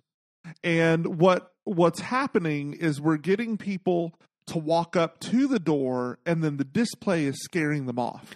We need to get them to open the door and walk in and let the door close a little bit so that when they turn around, they have to then open the door again to get out. And so that gives you time to like trap them. Like trap them. But I mean, not trap them like the traditional sense, but you know what I mean? Yeah. Like you can't lay it all out there at the beginning. You should have a true representation of yourself, but it doesn't have to be an everything representation of yourself. You can tone it down a bit and maybe be a little bit more approachable. It's a first date. You don't want a trauma dump, or you don't want to you don't need to tell them everything about yourself as soon as you meet them. Yeah. So you maybe need to do your version of cute and sexy instead of everybody else's version of cute and sexy, but it still needs to be something that is flirtatious and fun for a first date, not something that makes you look like an SNL character. I mean, a cat sweater is a little bit like an SNL character. It's very much a what's the one that was Superstar? Oh, Mary Catherine Gallagher. It's a Mary Catherine Gallagher character, you know? And while I love Sutton, and I think that she's adorable and amazing, and I love her quirkiness, I think that that's a lot to present on the first date. So you maybe have to marry your normal stuff with maybe something that's a little bit more enticing or palatable for a first date and ease them into the quirk. I thought it looked good with her eyes. Moving on. It was great color for her eyes. I just thought it was maybe not advertising all of her best assets up front. Sure. Alessandra tells Sutton, I'm a big believer in letting the man lead. And Sutton goes, well, that is not my jam. That's not happening. And Sutton already laid that out. No, that's fine. She's going to be the hero of her own story. Absolutely. We see Crystal going out to lunch with Rob and her brother Jeff, who's in town. He apparently is a big pop star in China, and the Justin Bieber of China, basically. Yeah. So. Well, and we've met him before. Yes, I think he's appeared like once or twice. Yeah. Yeah, and we haven't gotten this is our first Crystal scene of the season, and I felt like she was kind of non-existent last episode. And then she tells this story about basically like she feels like her brother is blames her for his engagement breaking off because he was living in China with his fiance, and then the pandemic happened. They wanted him back in America, Crystal and her mom, and basically he had to go, and she didn't have a passport or a visa, and so because of that, they essentially broke up, and that was like the cause of the break or the fight that led to their breakup, which I felt like was a lot, like on the fiance's part. But I feel like also it's a lot. Why would you not just... China handled the pandemic better than the U.S. did. Did it? Yeah. I guess. I mean... Sure, okay, yes. I mean, like, with the whole it originated there, yes. But, like, as far as locking things down and being responsible about mask wearing and the eventual vaccines and all of that sort of stuff, like, most of the Asian countries handled that a lot better than we did. So, well, yeah, in terms of masking and stuff like that, definitely, I would say. So I would think that survivability there would be a lot better than here. But I just don't get why that leads to such a fight like that. To, like, someone you're about to get married to. I don't know. It seemed crazy. Well, if she can't go, then basically you're saying, well, until this pandemic is over, which at the beginning we didn't know how long it was going to last. Yeah, Crystal, and then also because Jeff wants to date again. And Crystal goes, you're exactly the age that I met you, Rob. And Jeff goes to Crystal and goes, if I brought home someone 20 years younger than me, would you be okay with that? And Crystal goes, okay. And it is weird to think like the age difference with like Rob and Crystal. Rob, I like Rob actually. I think he's a good house husband and like sort of, I don't think he like takes advantage of Crystal by any means in terms of like a normal like age difference comes into play. And Rob goes, if they were smart and mature as Crystal was, it'd be fine. How old was this? I mean, if he was, I think there's like a 20-year age difference. Well, yeah, but how old was he when they met? Probably in his 40s, and she was maybe in her mid-20s, I want to say. Because she's only 39 now, right? Okay. Yeah, I'd say that's fine. Yeah. So we go to Dorit's house where Kyle's picking her up to go out to lunch, quote unquote. But Kyle says they're confessional. Dorit thinks we're going to lunch. We're not going to lunch. And then we cut, and PK has apparently organized this thing for her anniversary to take her to this. I forgot. Oh God, the name was in the thing. Anyways, the Wilshire Hotel, I think. Yeah, the Wilshire. And he's like, I'm taking on this like fancy thing, and we're gonna recreate the movie Pretty Woman. Kyle's like, okay, the one in which Julia Roberts is a prostitute. like, huh? Like, oh God. But of course, PK. That's his thought. They're driving in the car though, and Dorit turns to Kyle and goes, I wanted to call you because I feel like something's going on with you. And Kyle goes, me? You do? Dorit goes, it feels like there's this heaviness. How are things with you and Mo? Like I said it last week, I'm going to just take this as face value and but no, like me and Merlin both kind of have a weird feeling that this feels like slightly staged. Oh yeah. No, I mean, not even slightly, very much staged. But what I will say is Kyle does a better job in planning out a scene and making it seem like it could maybe possibly be a plausible just conversation out of nowhere. Yeah. Than say Sandoval and Schwartz did. Oh, for sure. Those were so ham-fisted. These are like, is this a script? I think a lot of people I'm squinting at it a little bit. It seems scripty-ish. I think a lot of people are taking things at face value this season, which, at least from what I've seen online. Like, I will say, Dorit is better at faking the fake conversation than Mauricio was. Sure. The Mauricio conversation felt much more heavy-handed than this one did. Yeah. Kyle's like, he's really stressed with work. And Dorit talks about how, her and PK would, go on double dates with Kyle and Mo. We would always be together. And, as a couple, we haven't been with them as a couple in a long time. Dorit says, have you had any thought recently that you would not end up with Mo? And Kyle goes, what makes you think this? And Dorit goes, I mean, even just from Instagram, it just seems like you were spending a lot of time away from each other, which it's like, it was interesting that Dorit picked up the Instagram stuff, which was like where a lot of the fans like put the threads together of like, eventually. Kyle goes, I just feel like I need a little freedom and some space. And Dorit goes, like, specifically away from your husband? And Kyle goes, just away from everything. Dorit then vocalizes and says, I feel like there's something you're not telling me.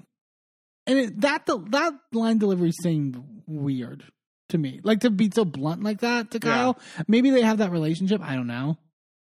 But Dorit says that she feels like she needs to respect her boundaries, even though she feels that, you know, what Kyle's saying is not true.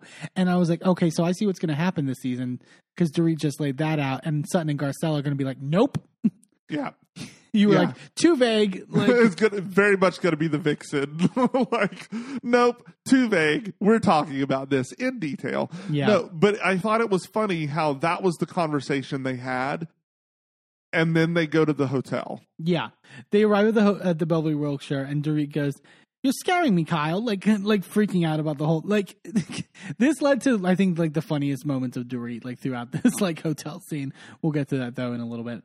Garcelle is arriving at Sutton's house as they're having a barbecue, which Sutton postmated, which she's more than willing to take credit for. Which she has done before. Like, when...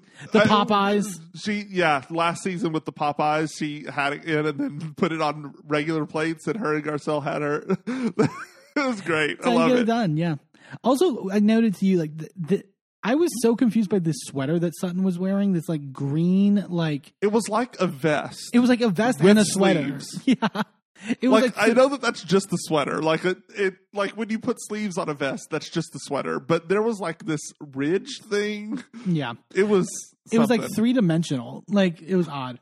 Garcelle asked about, like, how the stuff with the matchmaker went, and Sutton's like, I feel like I was hard on her. You know, this whole traditional male-female thing is difficult for me. And then she lays out in her confessional more about, like, the relationship with her husband. She talked a little bit about last week, and she's like, I was missing out on the good stuff. What do we do with the money? With the children? He was making the decisions and telling me what to do. And so she was definitely in a very submissive role. And I think I think it might also compound in how she interacts in the group. Mm-hmm. Like, I think that's an element that's not really explored yet with Sutton, of, like, how does this manifest in her friendships? And also why she seems to, like, especially, like, if you think back to how things were with the Erica thing, she was very timid at first. And had to find her voice. And had to find her voice in that. And I think that that's because of the way that things were with her, especially because she was in a very similar role as Erica was, right? And I'm not going to get in control of any of the money. You have all the control over all the money. It makes so much sense why she questioned Erica's story a lot. Of, right. Like, you know, you're telling me you don't know what's in your LLC, and, like, all, like she was like, I learned those lessons, bitch. Like, wise the fuck up. Like, what the fuck? But also, I feel like if that's the case, if that's where that was born from, then I would hope that she would have then gone, no, you need to find out all the information. Let's go dig. Let's go. Because I think if she had come at it that way, it would have been better. It would have been a lot better for her and Erica. But I don't know if Erica was in a space to receive that. So I don't know that it would have mattered how she broached that. But remember, she did offer her money at one point to be like, if you need to get out of this, and Erica and Tom's going to cut off the cards or whatever. Right. Like, here's a step, you know. So I think that, I think there's elements to that. Sutton asked Garcelle how things are for her, and you could tell Garcelle's just can't even get the words out about this whole Jack stuff. She's like, I can't believe I'm bursting into tears right now. She's like, I think Jax thinks I'm doing it all wrong, and I've never seen Garcelle cry like this. It was really sad. Yeah, like, you know, and I agree. And after more retrospection, like I think what Jax was saying he thought was in a healthy way, and I think to a certain extent it was. I think it was healthy for his age. But it's never going to be healthy when you're that statement to your mother. Like, it's just like, But at the same time, it's like, if your mom is fucking up, you need to be able to tell her. But I don't necessarily know that she was fucking up to the degree that he was letting on. Sure. And Garcelle's like, I'm more upset that I didn't pick up that Jax had these feelings. And that just makes me feel more absentee, and then, like, that compounds in that regard. Sutton goes, you're a great mother. Also, teenage boys are kind of assholes. Yeah. I thought that was hilarious. Can I say, well, I don't know if it's like the majority of people. There was one stupid Fox Force 5 fan, clearly, like clearly a Teddy fan, maybe Teddy in disguise, I don't know, who, and I don't even remember their Twitter name, it's so innocuous, who tweeted this part of the scene and was like, Oh, so when Erica disrespects Jax, then it's all up in arms, but Sutton can call him an asshole? Shut the fuck up. Like, you guys that is a reach. That is the biggest reach. One is the drunken, ravings of a lunatic. The other is a mother commiserating with another mother. Who's also just broadly stating that teenage boys can be assholes. Not, your son's a piece of shit. Yeah. So it's like, y'all need to get right. I'm sorry. Garcelle says, he asked to go live with his dad, and that hurt me a lot. And then Garcelle was like, I knew that it was coming from a place maybe of punishing me, but also trying to see how much he could get away with. And like, that I think is interesting. And like, I didn't really think of it before, of like the possible, like the testing the boundaries thing. Testing the boundaries, and also like the dynamic with Garcelle and her ex, and right. like what that relationship is like. Cause I don't think we've seen much of it. And like, much of it has been like surface that we have seen. And the things that we have heard from Garcelle is that it's pretty toxic. Oh yeah. Like I haven't heard much. I really haven't. I'm not. Well, she said it a couple times on the show how bad that relationship is. Yeah. That's all we really know of that. But if it is like that, which I tend to believe Garcelle, then I also then question how much of an influence their father has on their opinion of their mother. Right. Yeah, and that can be a struggle. And like I think we talked about it offline. Like I do also worry, like with everything Jax went through last year, right? With the bots and the like racist comments and all that stuff, and the Erica. I do worry that like, and the Diana allegedly. I do worry like if he's like either deep seated like blaming Garcelle for it. Yeah, in a way, like you put me on this platform and then this happened. Yeah.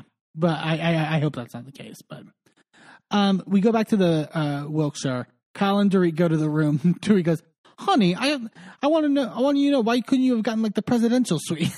It's like, Jesus Christ. Kyle is like, "Do you get any vibes from this room, like from any like iconic movies?" And Dorit's like puzzled, but then she figures it out. "Oh, PK, you gotta be kidding me, honey.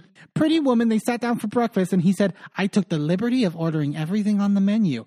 I got a couple of pieces of fruit."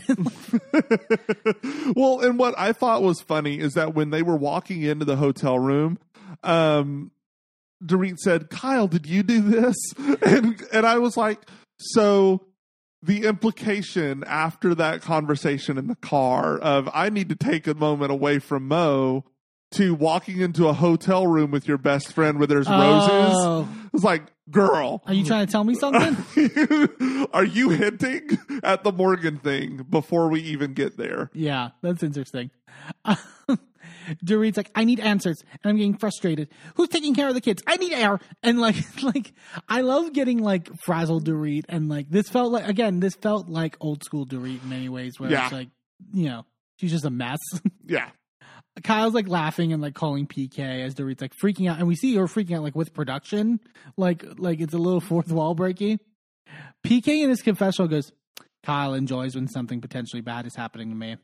And when we talk about surprises and Kyle getting involved, maybe the biggest surprise would be if Mauricio actually did that for her. That would be a bigger surprise. I was like, I was gooped, gagged, and like all the things. PK's a little shit. He's such a little shit. Like, my jaw was on the floor. Dorit calls PK's phone, and Jagger and Phoenix pick up, and Jagger goes, Mama, we're involved. We know everything. You need to stop stressing.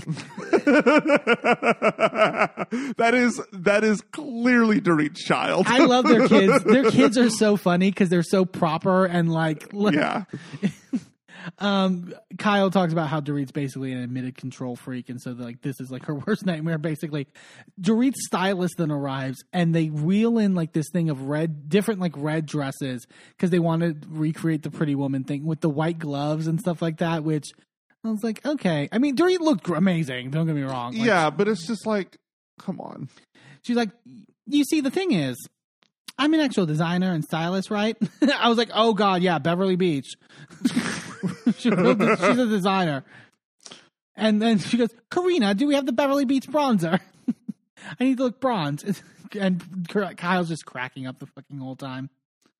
Dorit says, PK and I have always been big on surprising each other and big grand reveals. And then we see like the compilation of like all the different like PK surprising her with the car and like all this, the hookah lounge or whatever stuff that was in the backyard and all that stuff. And I was like, oh, this shit hits different. Like with all the news about like how that PK owes like $1 million in back taxes. Yep. And like has like massive gambling debt and like. Yep. Like I got to a point where I was just like, y'all are faking way too hard. I don't know how you guys are. And like on camera. And PK was so fucking with his nose above everything with the Tom stuff with Erica. Oh yeah. And it's like, motherfucker, you're spending willy fucking nilly on like when you owe $1 million in back taxes. Yep. That nail's gonna drop in the coffin real fucking quick, I feel, with them. Oh yeah. It's been coming for a while. Like, remember that fucking lady who was like harassing Dorit on that vacation, going like, your husband owes me money, and like fucking I forgot about like that. chasing her around the pool and stuff like that. It's like, why aren't we talking about that? Jeez, I forgot all about that shit. They are really the production has really protected Dorit and PK a lot. I will say that. Because we are not talking about that enough. Dorit meets PK at the bar. She like comes down and stuff. She looks gorgeous, like I said. I want to do this whole pretty woman thing because you're a pretty woman. I'm like, that's not what the movie's about, PK. Yeah. And then he does like the whole necklace box thing where like she puts her hand in and he like snaps it or whatever, like in the movie. It's cute enough, but not worth $5 million fucking dollars. I don't. But he says it's on loan. Who would give you a fucking loan when you owe $1 million in back taxes? Well, they didn't know that at the time. Yeah. No, I mean, PK probably I'm knew, sorry, what shell company did you... Right. Like, and then they Who do they think is borrowing that necklace? They go into their room where they have like all the flower pieces all set up and like stuff. And then they had PK flew in Berlin to perform "Take My Breath Away," which is not from Pretty Woman. the bottom says from Top Gun, not Pretty Woman. And I love that like they're dancing, and then did you notice PK whispers, "That's actually Berlin." You know that, right? It's like, who are you trying to impress? The cameras. It's like, you could have gotten anyone to sing that song. You could have played it off of an iPhone. Yeah, it's like fucking hell. Like, there was that cute moment in the confessional where they're like sort of like talking, and Dorit goes, because in the scene, like PK's pouring Dorit a drink. Dorit goes, "Can you tell me my drink after 13 years? Go on." And PK goes, "Vodka tonic," and Dorit goes, "Fuck off." It's a vodka soda. 3 lemons, cork is out. God damn it! Like it was my whole storyline last season. But it's not even just vodka. It's Belvedere. Belvedere, yes. It has to be Belvedere. In a short glass. Uh-huh. Dorit goes, now, and they sit down to like eat caviar and whatever, and Dorit goes, "Now that you've done it, my love, I want you to relax." And PK goes, "I'm relaxed. To be honest with you, I think I'm not going to bother with surprises anymore." I was like, why did you shift this? Like, you didn't have to be I get you were annoyed by her, like, being, like, calling and, like, being stressed or whatever. Don't ruin the moment. Like, what the fuck? Like, if you wanted to have this conversation, wait. Like, you could do this next episode. Yeah. She goes, "It's not that I don't love surprises. I'm a very detailed-oriented person." And PK goes, "That's control."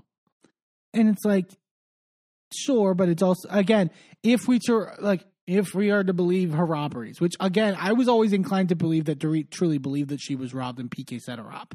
But whatever. Which makes more sense considering all the stuff that he owes. Well, and also the fact that he doesn't understand her PTSD. Right. That's my thing. It's like, Dorit goes, "I don't like anyone to choose what I'm wearing. That's not like a fun surprise." And PK, this is in the confessional, and PK goes, "But that's control, honey.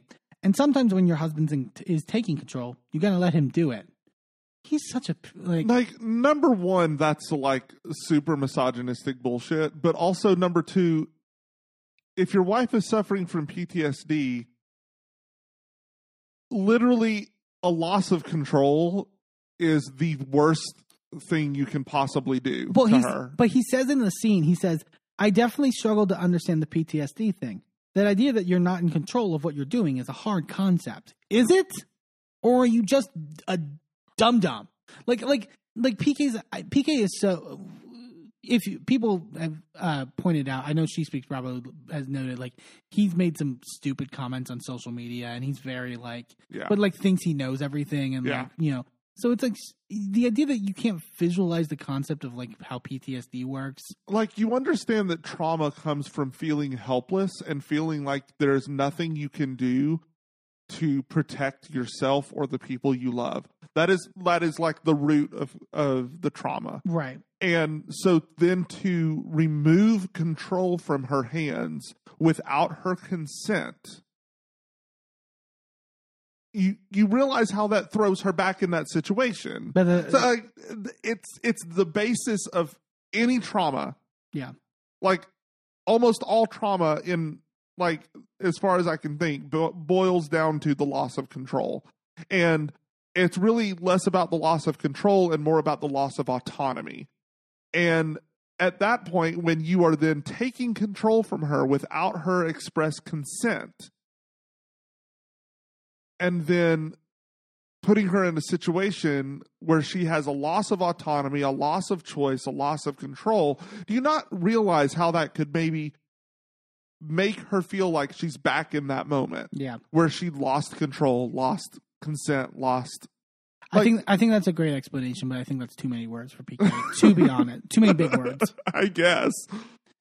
We go to Kyle setting up for Portia's 15th birthday party.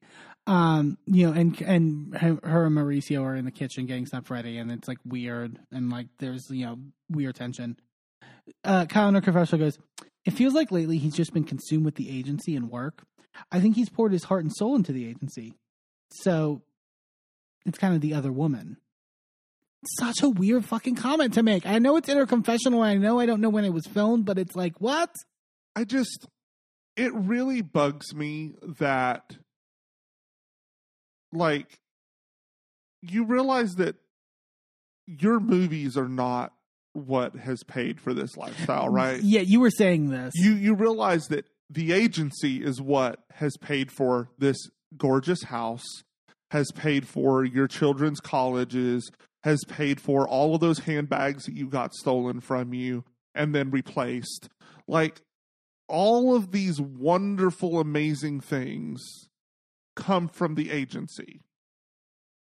Like, I get that, yes, there is such a thing as work-life balance and that he absolutely should make time for you in your marriage. However, you don't get to celebrate all of the wealth and be mad at how you got it. Right. And I feel like there's also some kind of undercover jealousy about him getting on the Netflix show.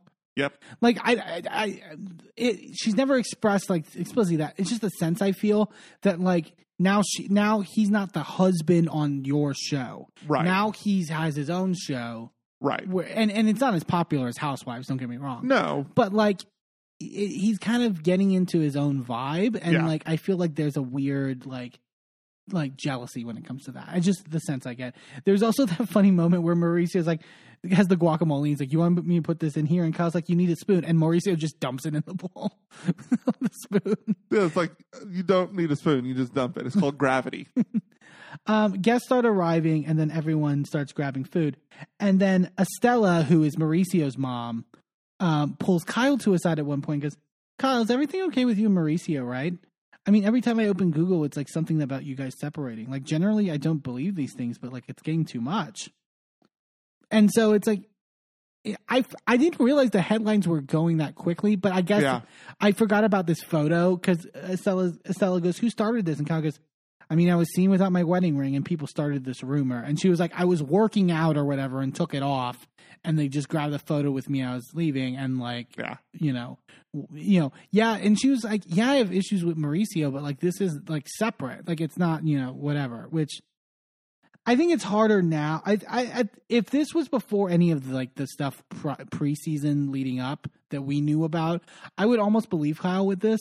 My issue comes when it's like I said before, the flaunting of the Morgan stuff on social media makes me question everything now. Yeah. Well, I've talked about this before. I wish we could view this in a vacuum. Yeah. I wish we could view this without all the pre-knowledge, because if I was watching this, like, let's say 6 years from now, and I don't know any of the news stories that are happening at the same time. Right. And then you see all of the news stories flash on screen and that sort of thing, then it's a very different story, right? You're getting a presentation of all of this in time. But it's kind of frustrating to know the end of the story, or at least the middle to the end of the story that we know now. Right. When we're just starting the book, you know? Yeah. Like, I just stop spoiling all of this shit beforehand. Like, I want to be able to see the show and enjoy the show. And that's not even on the show. Like, that's them playing in the media. Like, that's that. Like, I think they overplay. Like, Kyle overplayed her hand to a certain regard in this thing. Well, and it makes us uninvested, and it makes us feel like it's all fake, and makes us question everything. Yeah, like, I don't give a shit about her story because I don't know if it's real. Yeah. They all sit down for dinner. Alexia goes, "Oh my God, Farrah, look at your tattoo." And Farrah's like, "It's not real." And then Kyle goes, "She's testing it out, unlike me." And then Mo kind of pulls a face like, "Oh God, like, hopefully my mom didn't hear that." Kyle then whispers to Mo, "Do your parents know I have a tattoo and that you have one too?" And Mauricio goes, "No." And so they have that little conversation. They have dinner, whatever. Everyone's sort of like commiserating around as they're going to leave. Kyle's like, "Estella, I got to tell you something. You're not going to like it." And I'm like, "Okay." And she's got like a big smile on her face too. Like, Kyle, what are you doing? You know, that Kyle like mischievous smile. Kyle tells her, "I got tattoos." And Estella's like, "I'm okay. That's fine." Estella's like, "Didn't you do a tattoo for Mauricio?" And Kyle's like, "No, that's like a jinx anyways."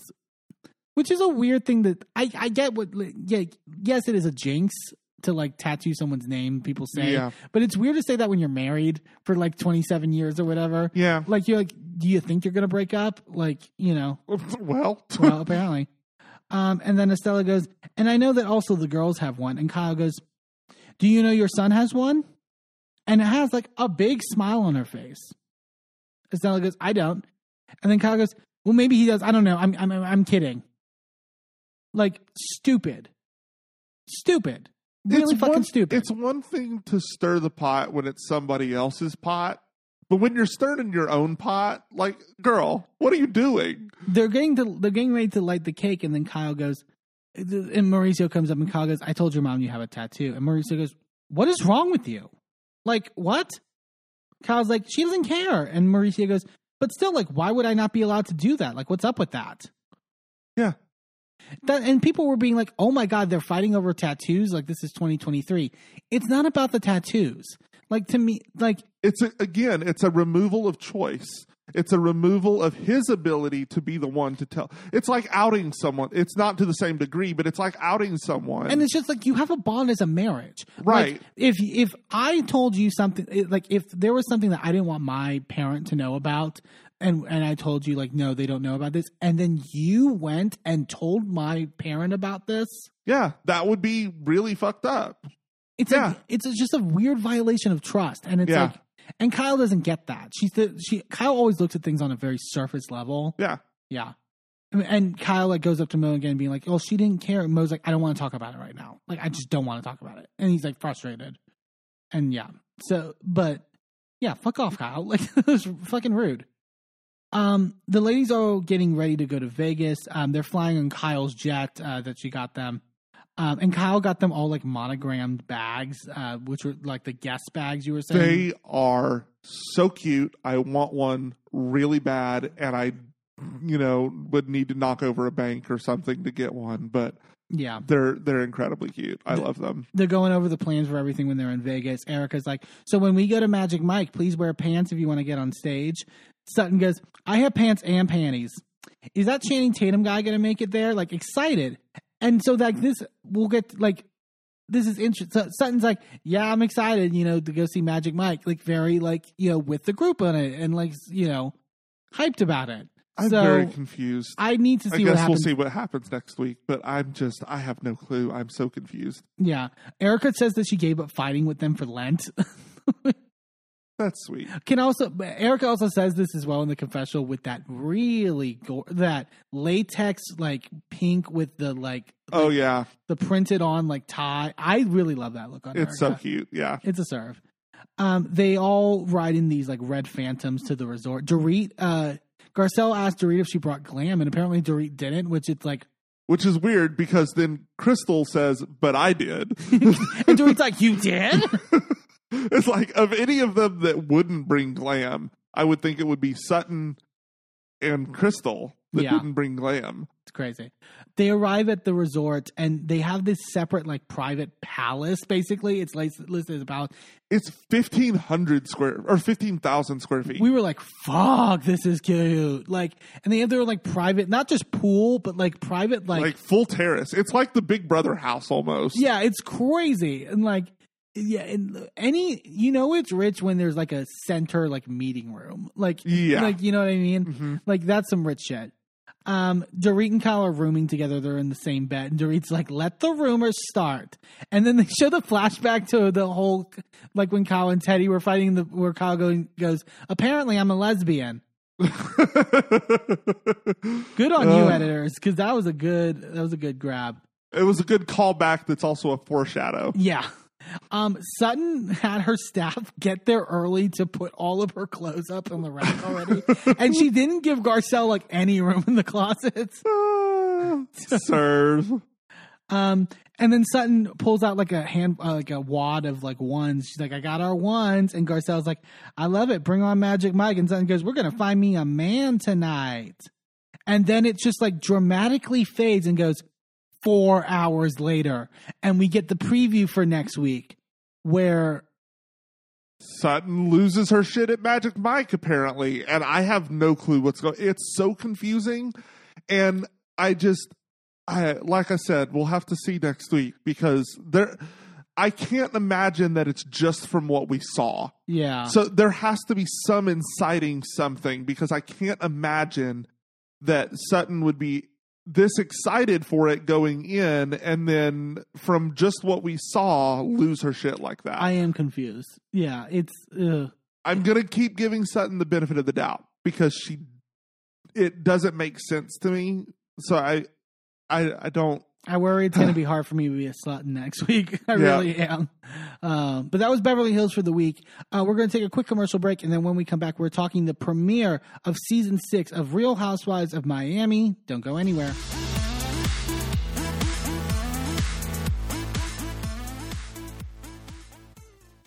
Well, hello, friends. I'm your pal in the mainstream media. And I'm the Riz. And, Riz, it takes years of strenuous, dedicated training before you're worthy to step inside a professional wrestling ring. But it takes even more time to develop complex, highly astute opinions about professional wrestling. Am I right? That is correct. And you know where we can find that? Yes. On the Wrestling Mayhem. That's right.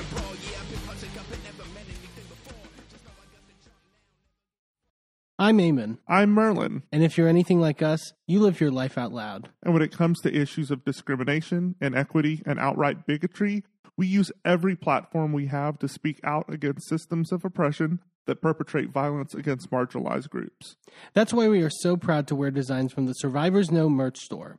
Their team has created designs that feature unapologetic, empowering, and survivor-centered messaging that range from mild, like accountability is love and toxicity is not on the menu, to a little more spicy. Like one of my favorites, fuck your laws, fuck your system, transformative justice now, which has a cute little happy flower on it. Each design is available on a variety of items, from t-shirts and hoodies to bags, blankets, magnets, and even stickers. And as more items become available, the options will continue to grow. 100% of the proceeds go back into supporting the amazing work done at Survivors Know to support survivors, workers, and survivor advocates by organizing, challenging the status quo, and creating alternatives to the systems that fail us. Support Survivors Know by shopping today at survivorsknow.threadless.com. That's survivorsknow.threadless.com. Sidekick Media Services. We are your sidekick in business for social media, video production, and more. Find out more at sidekickmediaservices.com.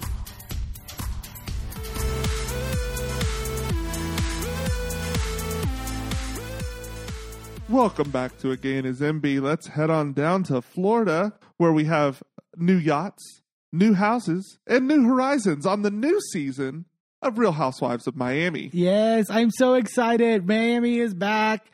We've talked about it on last season when we were reviewing on the podcast how much we love Miami, and they are delivering. I was so impressed by everyone this episode. Amazing work. There was no dud. There was everyone came with a job and a mission, and there were things that I was they put me on my toes at certain points in a way that was really surprising to me. Yeah. And we'll start it off with the intro part. So they do this dramatic sort of intro where it's just the fading of everything that happened at the reunion about all the fights and with Alexia and Adriana and with Marisol and all the all that intertwining and Nicole and Larsa and all that. And Alexia says in her confessional, after New York, I wasn't really happy with how some of the things I said came across, and there were a lot of things that I looked upon and didn't like what I saw. And then they flash forward and get a glimpse of her Nuevos Horizontes party or New Horizons party, and talks about how this is our chance to figure things out because we know we all secretly really love each other. And then they cut to all the fighting in the scene, which is always great. I gotta say, I was really impressed by Alexia this episode. Yeah, and she had 8 scenes in this episode. It really kind of became her episode. Yeah. And it was really interesting to see her, whether, truly or not, whatever, switch it up. I thought it was so interesting to her to see that I need to at least operate differently than I did. Well, and it's also interesting to note that they're basically coming back from Thailand right into this season. That's right. So she's also had this time in Thailand with Marisol and all of the ladies and Ultimate Girls Trip, and had some issues with Marisol. But also learned a lot in Thailand. I think we need to honor the fact that spending the time with Candace especially and some of the girls there really learned a lot about herself and about Marisol and about just relating to people. And I think coming back with that new mindset really is what laid the groundwork for this new season. Mm-hmm. It was unexpected in many regards. I wouldn't think Alexia as the person to pivot, and to, she is someone who is, has a reputation of being very stuck in her ways. Yeah. And so that was so cool to see. They go to 1 week prior to the party. Alexia's on the beach with Todd hanging out. Alexia talks about, again, I've done a lot of self-reflection, and even, the video that you did apologizing to Anthony. And that I was so awkward. I forgot about that. 9 minutes. I forgot it was that long. Oh, and not just 9 minutes, but it was a hostage video that he's just reading off of a script.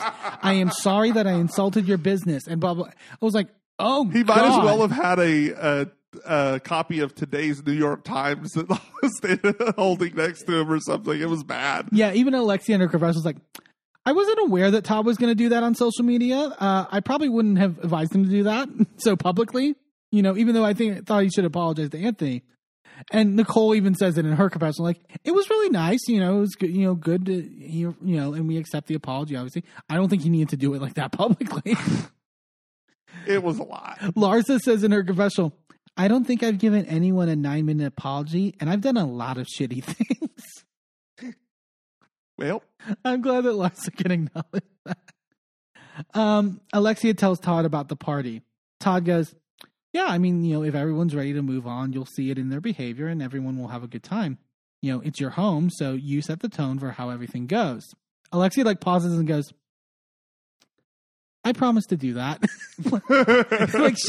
she's like, yeah, I can be normal and calm and not confrontational, right? That's possible. I'm making the choice now. And then Todd goes, let me know the time and the place and I'll show up. And Alexia's like, you better show up. Now watch you leave. I need you there. Foreshadow to Fast forward to him not showing up to that party. It was like, oh my God.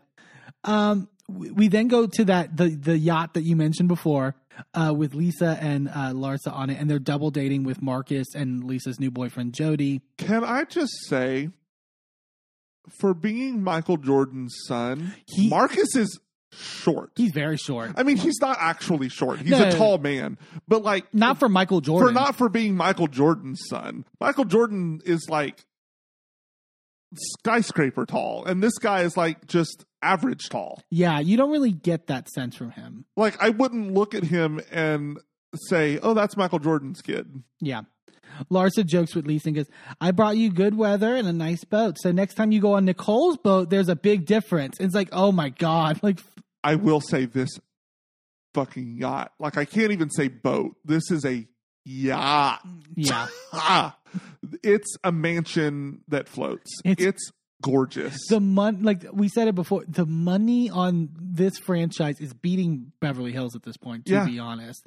It's dripping in opulence. And I just, you get real jealous watching. Yeah.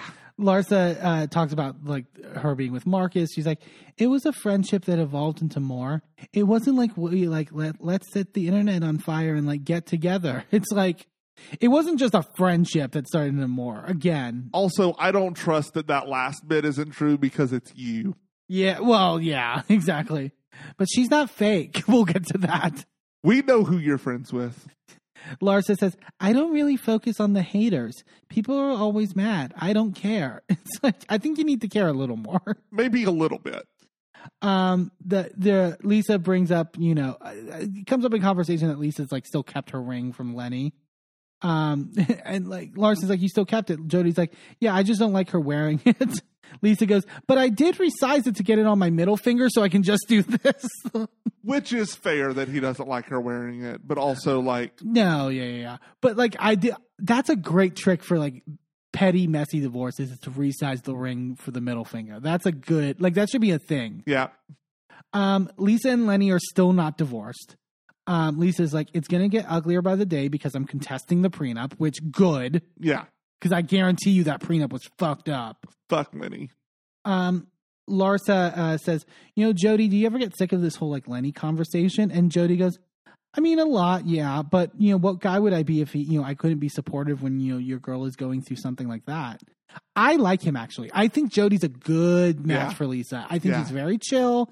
He seems genuinely loving. Like, I think... And it's such a shift for Lisa. Yeah. She's always with these guys that are peacocky. Yeah. And for her to pick someone that will let her be the peacock in the relationship, does that make sense? Yeah. Let her be the one that's the showy one. Let her be the one that's out there. Like, but she also seems calmer. Yeah. Like in her confessional, like something about her speaking voice in her confessional, she just feels more relaxed in a way. It's been a big shift for her. And it looks good on her. Yeah. She says, I've been leaning on him a lot, almost too much. He's someone who's also gone through a divorce before. So and I think that helps. That helps a lot. You could tell he has empathy for what she's going through. Lisa's like, he puts up with so much. I mean, I'm a lot. Like, am I a lot? And Jody goes, you're a lot of good stuff. And that was so... That was the right response. Good job. I like him. He's good. Lisa jokes her confession, goes, I tell him all the time, he's getting the worst of me right now. Like, you just wait, because if you like me now, you're going to love me when it's all said and done. We then go to Nicole and Anthony, who are looking to remodel the new house that they bought after selling theirs. Which this house too, like 10,500 square feet, 6 bedrooms, 6 baths. There's a 15-car garage. They're right on the fucking bay, like literally like pointed into the fucking, God, they're fucking rich. Yeah. And then they were like looking through all these gorgeous rooms and going, we're going to tear all this out. And I'm like, what are you doing? You were like, leave it. I'll take it. Leave it. I will take it as is. Gorgeous, stunning, run some Pine Sol over the floors, and we are good to go. Yeah. And Nicole tells, because the producer asked about like the wedding now that she's proposed to, and that they have a lot on their plate right now. So they're basically the wedding planning's like on the back burner. Also, at the time of recording this, we're recording this on a Thursday. Nicole announced on her Instagram that she's pregnant again. So yeah, congratulations to her on that. Yeah, so like I'm just really jealous of her life. Like, yeah, like and her husband's hot. Like, yes, fuck. very much so. Gertie stops by the house to say hi, and she's talking with Nicole out on like the lawn. Nicole says, I had a really good conversation with Larsa. Like, we both kind of agreed that we said things that weren't so nice. I think it's going to be interesting because Larsa was also saying in interviews in the lead up to this, like on the week before the premiere, that like her and Nicole are probably really good now this season. Like, we're going to see a lot of their friendship. And I find that really interesting to see, like, how that's going to work out. Yeah, I'm excited for that. I'm just excited for this whole season. Miami's just really good. Yeah. Gertie says, that's interesting because like I'm not in a good place with her now. And then we're cutting in between with that and Larsa talking to Lisa about it. And Larsa's like, I don't understand the Gertie thing. I've been nothing but nice to her. She said I'm the fakest. Is there anything you know about me that I'm fake? And Lisa's like, no, you say exactly what you feel. It's like, you can be fake in many other ways. like that's Larsa, you're fake. But of course, that's like, it's such a Larsa fight. Like, you call me fake? Oh my God, I'm not fake. Like, it's so like basic bitch. Like, it's so fucking funny. Gertie's like, look, I have bigger fish to freaking fry. Like, I'm so defocused right now. And then Gertie lays out to Nicole, like, what she's going through. She says, I got a phone call from my gynecologist. He says, it looks great, but we may need you to come in and do a biopsy. And Nicole's like, don't think of like the worst case scenario. It can be a multitude of things. Like, and because Nicole's a doctor, and so she literally lays out all like the things. Yeah. So, and we'll get to it later, obviously at the end of the episode, which I thought was like, it was so, it feels minimizing to say, but it was riveting. But like this, I feel like I'm going to be crying a lot this season. Because you've got two characters that are going through, I say characters, but like Martina has got her double whammy of cancer that she's dealing with now. Well, she has recovered from, but is still like in the after effects of it. Oh, is she? Yeah, she's recovered fully. Well, I thought in the next episode they talk about how she missed a recent appointment. No, I think that was like I think it's like post treatment stuff. Like, how after like okay, because you still have to kind of and we'll get to that scene now because it's the next scene. It's Julia and Martina at their house, but you have to have like post like I don't know if she did specifically chemo or if it was like it might be chemo, might be radiation or a combination. But like there was a diet that you kind of have to sort of abide by in many ways. Well, because it like takes you out and makes you to where you can't keep a lot of stuff down, and there's a lot of things that you can't eat when you're going through that. So I mean, yeah. But we go to Julia at her house with Martina trying to put a diaper on a goat because, of course, it's fucking Julia. There was just it cracked me up so much the scene of the goat just shitting because in the kitchen because it was just like pellets. It was just and it was like fucking, and it was just there was something so comical about it. Like it was like it was like one of those automatic cat food dispenser things. That's what it felt like. And I was like, oh God. And I was like, what is happening? Julia says they have they put the adoption plans on hold from last season. And Martina, has defeated both of her cancers. She's lost like 20 pounds though because of everything. Well, and like she just, I mean, not to like overly comment on a woman's looks, but she looks tired. Yeah, it definitely took a lot out of her. She's been through a lot. Her hair's very thin. Like, so I mean, you can see the treatment on her. Yeah, and it's not wearing well. Julia says, seeing Martina go through cancer made me realize even more that nothing is given. You have to live for today and just take it a day as it comes. She also makes Martina this green smoothie that she puts in like a cocktail glass. It's like a martini glass. I was like, what the fuck?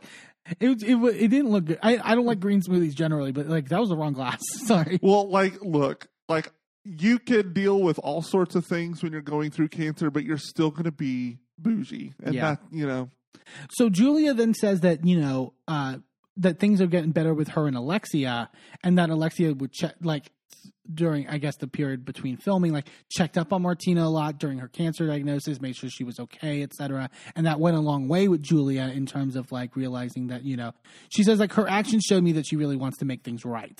And I was like, good on Alexia, because, like, that shows that it's not just, you know, the camera's turned on and I'm switching, like, to make the point to, like, be there and, you know, check in and stuff like that. I think shows a lot, actually. Yeah.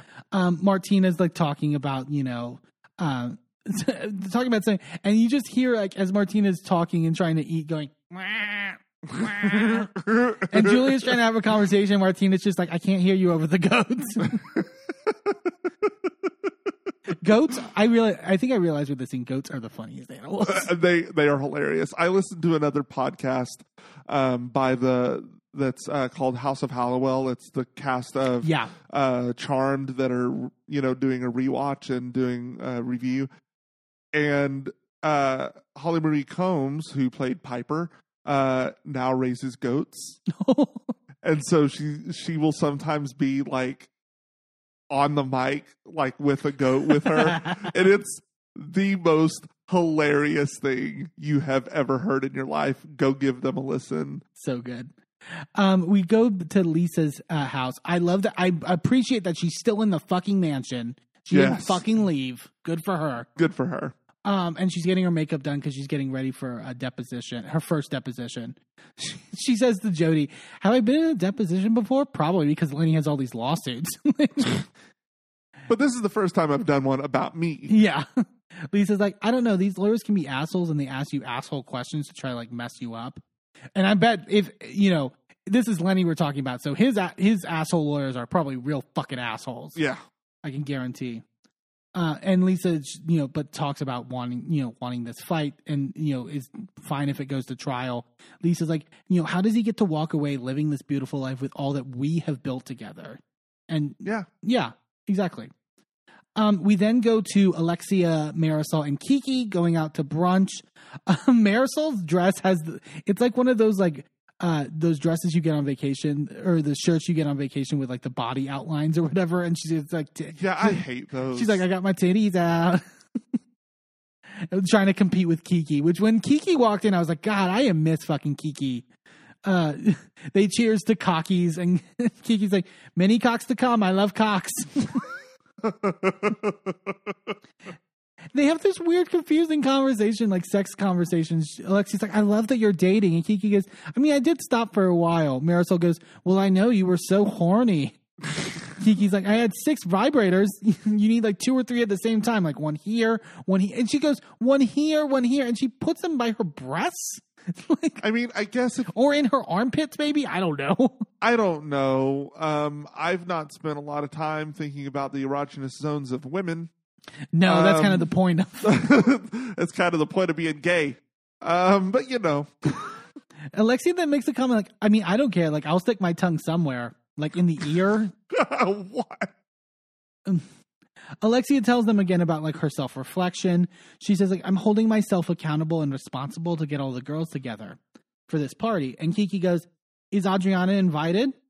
Alexia's like, truthfully, I'm not really there with her yet. Alexia says in her confessional, like, I was willing to forgive and kind of forget what she had said, but then Adriana, after New York, started to go on a press tour. Like, I don't trust her. And we see the headlines from it. And I do remember, like, this was, like, immediate, like, after Reunion, but before Reunion aired. And Adriana really kind of stuck her foot in her mouth in many regards in terms of that. I'm like, no, girl, no. She also, like, was saying that, like, Alexia was, like, transphobic. Because there was a scene in the first season of the reboot where they go to Pride, and she sees a drag queen, and she points to Todd and goes, "Oh, that's a man," and like and she didn't realize it was a trans woman doing drag. Right, like if you're not in the community, you may not realize that there are trans women who are drag queens. Like you may think that it's all cis men. Which, like that's a mistake. I don't think that was transphobic. Yeah. Kiki's like, I don't know, like maybe it would be a good idea for like Adriana to be invited, and Marisol goes, I'm not open, so you can forget it. I'm super loyal, and when you break my trust, it is done. And Marisol's like, I'm not over like the stuff of her bringing up like how my boyfriend never loved me last year, and the whole liver letter from the reunion, which like like she did dig her hole with that. Yeah. But again, this was also Marisol, like in much of the way we said like Alexia is like changed a little bit, Marisol not changing and being very much like definitive, like, well, I don't like her, so I'm not, I'm putting my foot down. Yeah. Which we were annoyed by, like, towards the tail end of that season, where it was like, you can't like strong arm Adriana completely here. Yes, but like Adriana's not one of those people who does a lot of sincere apologies. No. Because she will apologize in one breath and then do the liver letter at the reunion. Yeah. And then it's like, okay, so like, which one is it?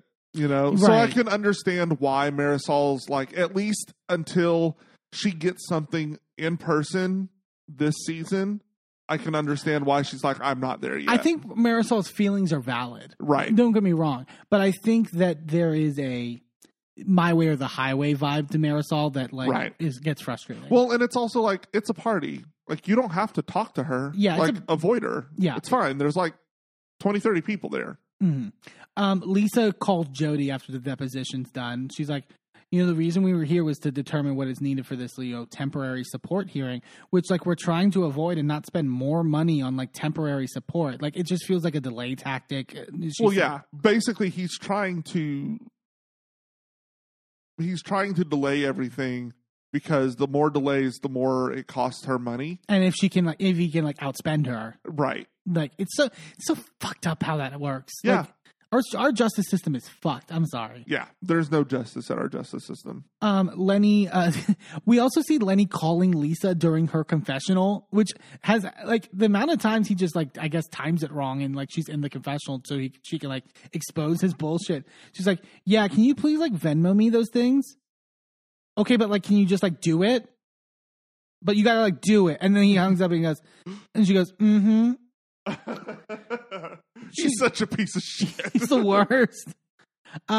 We go to Julia and Alexia meeting up for lunch, and they bond. Julia thanks her again for like reaching out when Martina was sick.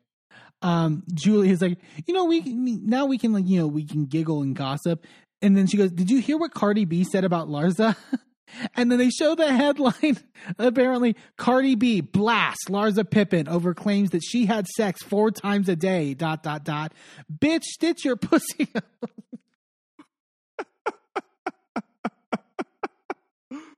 Cardi B on Miami Went. Oh my God, it's got to happen. Like That'd be so good. And then Alexia goes, if Cardi B's not having sex 4 times a night, I don't think Larsa is. Literally that.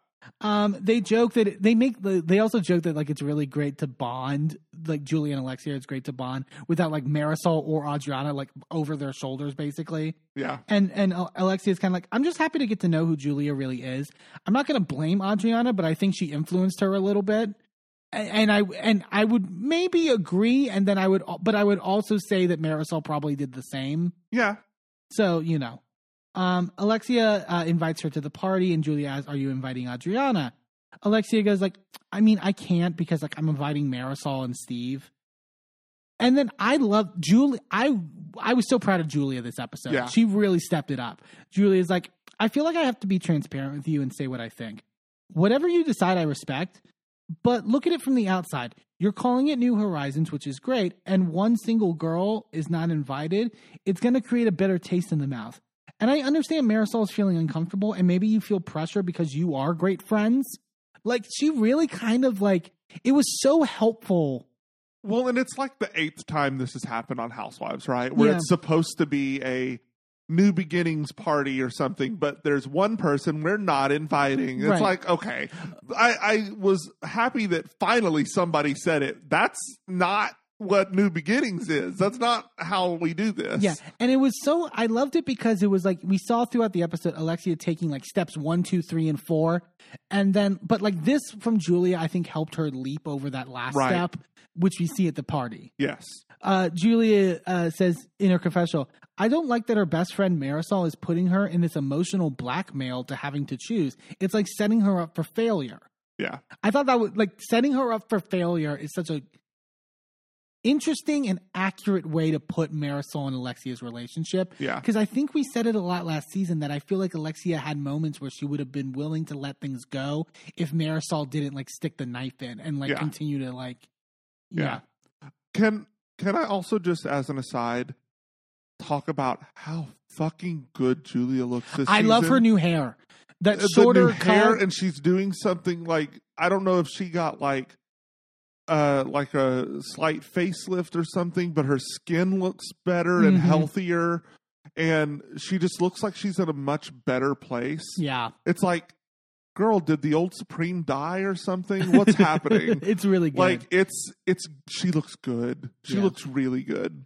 Alexia tells her, like, I just don't trust how it's going to go, and I don't want to have it in my home, but I'll promise you, I'm going to have a conversation with her, just her and I. And then we cut to 24 hours later, and Alexia is waiting for Adriana for lunch, and Adriana fucking comes in waving a giant fucking white flag. If there's anything that Adriana's going to do, it's pull a stunt and have a prop. She's like, I come in peace. And she's wearing also this like denim jumpsuit with like peace signs on it. And like weird cutouts.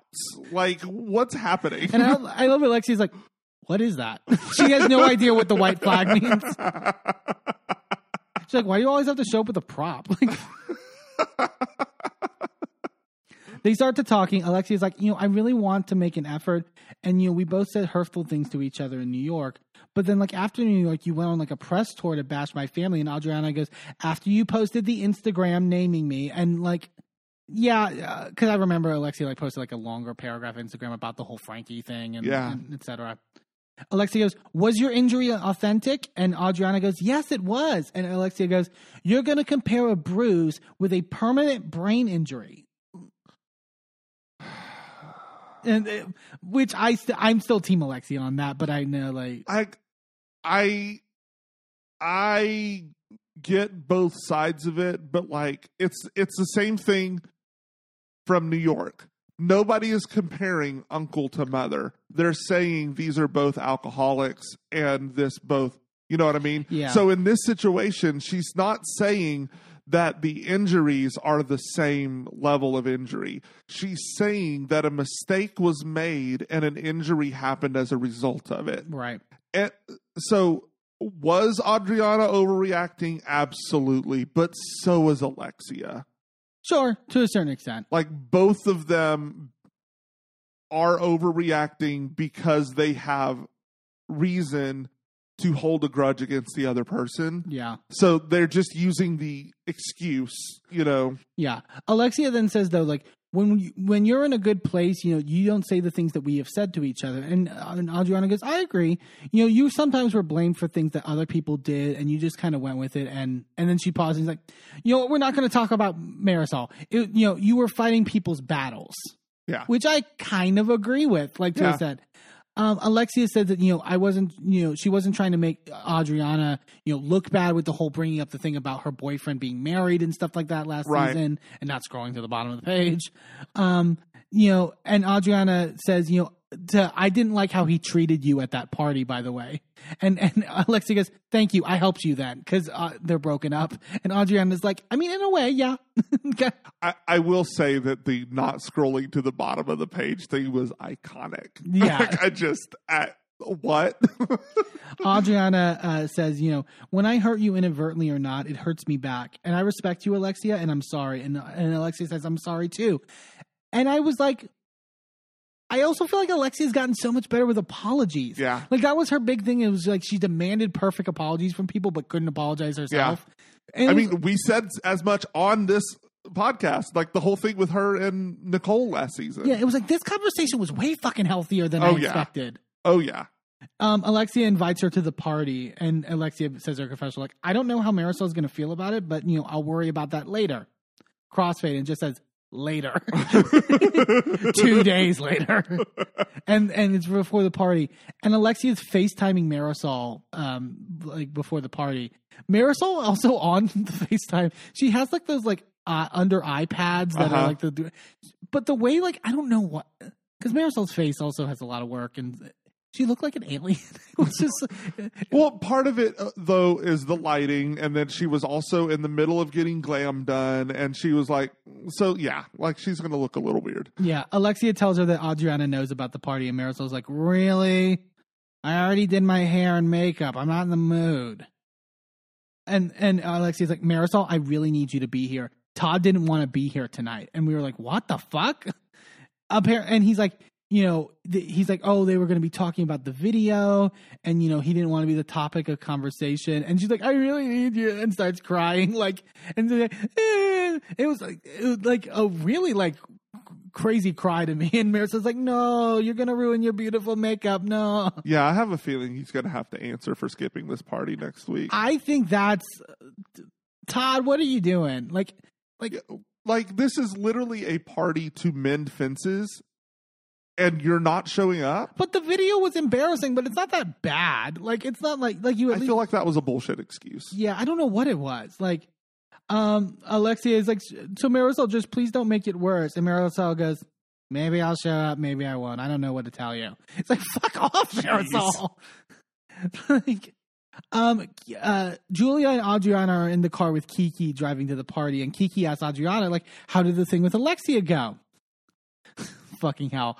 Adriana goes, I'm happy we were able to move to this point, but at the same time, she judges me. Like, I'm up here, you're down there. But what would Alexia be without Todd? Todd's material things enable Alexia to feel like she's better than some of us because she's in a higher financial situation. Julia's like, I mean, I don't know. Like, I'm not sure. Like, she was, she before with her wealthy husband, and Adriana goes, he wasn't that wealthy. You could tell Julia's like, fucking hell, Adriana. I'm like trying to help you so much, and you just won't like fucking. Yeah.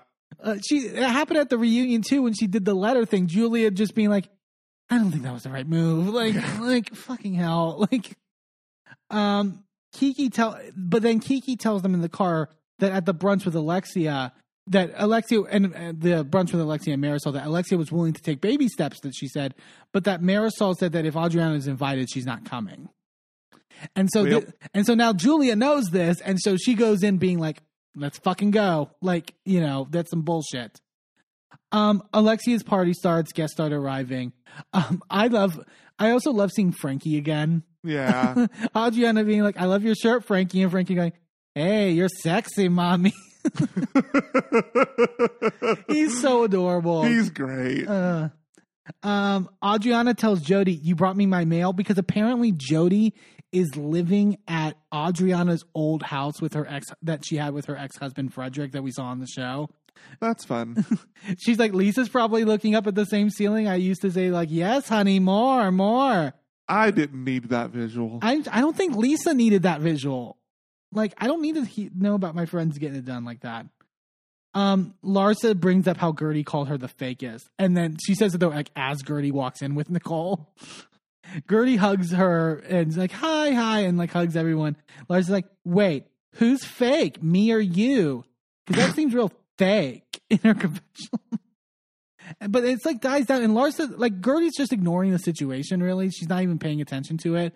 She's like hugging, they're saying hi or whatever. And then at one point, Larsa has Marcus, and she just goes, let's see what Gertie's talking about. And then she walks up and goes, wait, I'm confused. Why did you call me fake? Jesus Christ. Like in the middle of a conversation. Also, everyone just got there. Chill. Yeah. Gertie goes, because I felt like that you were being fake with me. The way that you were dismissive about me and talking about me. And Gertie brings up in her confessional, there was a couple things like her saying, like, put a muzzle on it, Gertie, when like Gertie was talking with Lisa about like her divorce and stuff like that. And like kind of being dismissive at the reunion, which I can kind of see to a certain extent. Yeah. I don't think it's as serious as, maybe Gertie felt it, but yeah. But also calling someone fake is such a low level insult. Like, chill the fuck out. Yeah. Gertie says, the way you treat me is not friend-like. To me, it's fake. And Larsa goes, I've come to your events. I've supported you. I've never said anything on social media. I love that those are like the bars for Lisa or for Larsa of like, you know, what a friend is. Well, yeah, because who showed her what a friend was? The Kim Kardashians. Yeah. So, like, of course. Marisol already arrives and goes immediately to the bar because, of course. And she's like, are they fining? I just got here. Alexia tells Gertie, like, look, Larsa never said anything about you. And Gertie goes, so she says. And Larsa goes, what is so she says? What does that mean? Gertie's like, you're getting aggressive. And at a certain point, Gertie's just like, I can't deal with this. I got to go. Mwah. I'm not about that life. And just walks off to the husband, just be like, I can't deal with all that. Like, it was great. And Larsa didn't know how to take it. She's just like, what the fuck? Marisol says hi. Julia says in her confessional, I think Marisol is the problem in our group. She stirs the pot and creates chaos and then hides her hands, which, like, yeah, I agree with that. That's fair. Marisol says, I don't want to be in the same room as Adriana. I'm doing all of this for bro. I love that she just calls Alexia bro now. Look, bro. Like, it's like, oh my God. So then I guess I'm assuming there was like a candle on one of the tables and it catches like one of the like plant things on fire. Oh, yeah. And it burns Nicole's Dior bag that she had just gotten, which was like $6,000.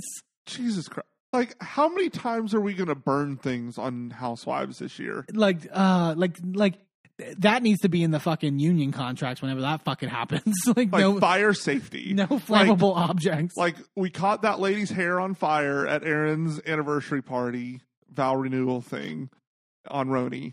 And then there was another one somewhere. Oh, I forgot where. Oh, on OC in Taylor's hotel room. Yes. And it was like, can we stop catching shit on fire? It's too much.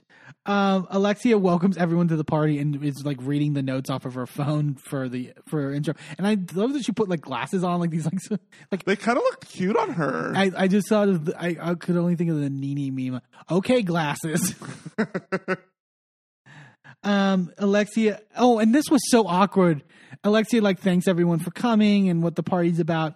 She then goes, everybody's wondering where's Todd, and so am I.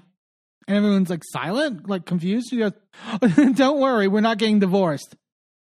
And everyone's, I wasn't thinking that, but now I am. And she's like, yeah, so like it's not that. She was like, fuck, I fucked that up. Everyone's like, what the fuck is happening? But now it just gets more people talking about why Todd's not there. Alexia mentions, you know, he apologized to Anthony. Like, I don't want you Anthony to feel uncomfortable and think that like this is about you. And Anthony's like, no, I mean, you know, it's much appreciated. I thought it was a stand-up thing to do. Anthony doesn't care. Like, I think at the end of the day, like, I always find it weird when someone's giving a speech to an entire room of people and then somehow that speech becomes a conversation with one person that everyone's listening to awkwardly. It's like, we don't have to be privy to this. Like, we didn't need to. Can we disperse? Yeah. What's happening? Alexia mentions wanting a fresh start and thanks them all for showing up. And she goes, thank you, Marisol, because I know it's difficult for you. And Marisol's like, laughing. But then Julia just goes, actually surprised to see you here, Marisol. Julia. No, I loved it. Oh, I loved it that she just was like, you know, first party of the season, we're going to fucking start with a bang. I guess. She's like, you didn't want to be here tonight. And Marisol goes, Alexia called me crying that Todd wasn't coming and said, I need you. Julia goes, I feel like I am here to heal my best friend, but you're here to harm your best friend. Marisol goes, I'm trying to harm Alexia. Alexia, please speak. And Alexia is silent. And Marisol's was she silent or was she silenced? So she was silent. And Alexia in her confessional goes, sometimes I feel like you have to fight your own battle. And I was like, I wanted to stand up and give her an ovation. Because I was like, good fucking on you. Like, she was I actually wish she had, instead of being silent, I wish she had said, I understand that might not be what you mean, but sometimes it is that way. Well, yeah. And instead, challenge Marisol a little bit. That's true. I agree with that. But like it was so like it was jarring to Marisol, you could tell. Yeah. Because it was like she was so used to the kind of toxic trend of like if someone fights with me, I can bring Alexia in, and then it becomes Alexia's fight. Right. And and I didn't like how when Marisol said, when she said, Alexia, like, say something, it was very much like, handle my lightweight. Yeah. It was very like, wait, who are you? Like, why are you bossing people around? You're the friend of, ma'am. That's so true. You don't have a mojito. I saw a great tweet from Ira Madison who was like, Marisol's real opinionated about who can come to this party when she's not in the opening credits. Yeah. I'm sorry, what was your tagline? What was that? Oh, you didn't have a tagline. Okay. Julia goes, you have this selfish attitude to put Alexia, your best friend, in this impossible situation where she had to choose. And Marisol goes, trust me, nobody controls Alexia. I'm especially not me. Which, like, but I think you do to a certain extent, like, inadvertently. Like, I don't think it's like, I don't even think Marisol means it when she does it, but I do think there's this, like, relationship that they have that is, like I said, toxic. Yeah. Well, it just seems like Alexia seems ready to grow, and Marisol's not there yet. Right. Yeah. Julia goes, you crawl back here when you've heard that we're all moving on. And Marisol goes, I don't need to crawl. This is my best friend's house. And at this point, Anthony just gets up. He's like, nah, I'm not here for that. It's like, and literally all the guys just get up and leave. And Alexia's like, yeah, I get it. It's, let me show you Todd's cigars. And like sends them off into the cigar room. Julia goes, you are a devious woman. And Gertie goes, stop it. Stop it.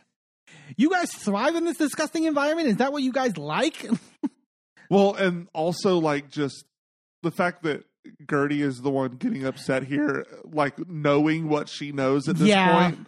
Like it's just, it colors it very differently. It makes so much sense why she's on edge. Why she's like, why are you fighting over stupid shit? Yeah. So this is where we see things play out because we don't really know at this point, and right. but it's just like Gertie's, sort of being, who she is at this party. The men are on the balcony, like drinking and smoking cigars, but Gertie like detaches from the group at this point and goes on the balcony. And then Russell, her husband, like goes to check on her. And she's like, I just can't take like the stupid noise. Like, I want to be out of here. And Russell goes like, you want to go? Let's go. And then like hugs her. I think Russell's I think Russell's a really sweet husband. Yeah. And I think, well, and of course Russell knows what's happening. Right. And that's like, and so he like pinpoints that and like notices and like goes to her to like, fix it. And I thought that was sweet. They're getting ready to leave. And Nicole is like, something seems wrong with you, Gertie. Like, what's up? She's like, oh, I'm fine. But then Larsa is like, comes up and Larsa's like, I've been nothing but nice to you. We never had issues. And like, Larsa is still in like fight mode, obviously. Like, she's Mike still. So it's like, well, and this is so gut-wrenching. It feels so real. Like in the sense that like, she's like, fuck the cameras, like whatever. Gertie like gets emotional and starts to like pull Larsa to the side and she's crying and she's like, stop, look at me. I'm going to need you. And Larsa's like, and I'm here for you. Like, when have I not been here for you? She's like, stop. Are you listening? Like, when I ask for you, be with me. And she's bawling. And everyone's like so confused. Like, what the fuck? Like, what is that? Like, I love Lisa being like, why does she need her? Is everyone getting divorced? Like, I literally am like getting misty eyed because it's like, this is a woman who is clearly going through a lot, and like she's reaching out to a friend and there's just all these cameras here and she's just not ready to put it out there yet. And I don't think she knew how she was going to handle it on. How do you, like, especially when you like start filming and this like gets dumped on your life. So then we find out. So they rewind to the day before the party. Yeah. And like she's at like a park with Russell and like her kids, and like the kids are playing, and apparently like she basically got the phone call at that point that like, that the doctor came back and that, now it's invasive. And she's like, I don't even want to use the word cancer. Like I can't even say it. And you could tell how wrecked she is. Like it's and then they just cut right back into that scene of her pleading with Larsa. And it's at that point, it's just, it's gut wrenching. It's really like this episode, like, in the way that it ended, it just like took me on like a fucking like emotional fucking roller coaster. And like, I and Gertie is such a champion. Like, I've, in the time in between like the season, obviously she's been like profiling like her journey with her breast cancer on like her social media and stuff like that. And she's just really brave and like just like so commendable in everything that she's showcasing. And like yeah, I feel like this season's gonna be I'm gonna be a fucking emotional wreck this season. I really am. I'm an emotional wreck just sitting here talking about it. Like I oh man, it's gonna be rough. But we'll be here. We'll be here reviewing it. All right, let's talk about tops and bottoms. We got a lot to cover this week. We got Roni. We got Real Housewives. Can we talk about how there's a lot of these shows that we have the word Roni? That's a word. Yeah. And then some of them are Rosulk. Real Housewives of Salt Lake City. We got Beverly Hills and we got Miami. What are you thinking, babe? I will start with my bottom for this week. I'm going to give it to Aaron on New York. I actually think Sai had enough moments of she doubled down just as much as Aaron did in certain moments, but like had enough like moments where she like broke and like took accountability for some things. Right. And I don't like the way that Aaron maneuvered through like some of the stuff and like didn't really take accountability, and her apologies were just like not the apologies you would want. Like, it's just like I think she needs to reorganize sort of how she operates if she comes back next season, because it's like it was just really frustrating watching her at the reunion. Like, there was no growth in terms of that. My top for this week, I'm going to give it to Monica on Salt Lake. I think Monica is like she carried that fucking episode with that last scene. And and she is just like I give so much credit for them laying it all fucking out there. Not to bring her up again, but in a world where like Bethany Frankel is like making this whole deal about like, it's not fair for them to show people at their worst or whatever. It's not fair to like show like, Luann's, arrest and like all this stuff and like blah, blah, blah. It's exploitative. It really is. One, I think this scene is helpful in many ways that Monica did, because I think there's a lot of people who have similar relationships with their parents and can see that in them. And two, this scene was like the epitome of like what the point of fucking reality TV is and why it is compelling. And like, this is real people's real life trauma and real shit being put out there. And like, I commend Monica for doing that, both from a standpoint that it was hard probably in many ways, but also from a standpoint of you're giving us what we want out of this fucking show. Yeah. And it's like, because we were on the way to recording this podcast, we were listening to Las Culturistas, and Matt Rogers was talking about this, the whole Vanity Fair thing, and how, like, of course it's exploitative. All forms of media are exploitative to a certain degree. Yeah. But that's the beauty of it, is that we are all entering into this together, and Monica is showing us a real, true part of her life that we can then relate to. Yeah. That helps us discover new parts of humanity and helps us discover new parts of relating to each other and connecting to each other, even to someone who I've never met. Right. I can then have an emotional connection to this real human who's going through real tragedies in their life. Right. And that's one of the things that I love about reality television, is how much reality there is to it. Exactly. That's the point. Yeah. It's in the title. Yeah. It's literally in the title. What about you, babe? What are your tops and bottoms for the week? Well, to bounce off of your top, my bottom is going to be LD, because fuck that bitch. Oh, fuck her. Like, I know, I think I talked about her as my bottom last week too, but like, it bears repeating. Fuck this bitch.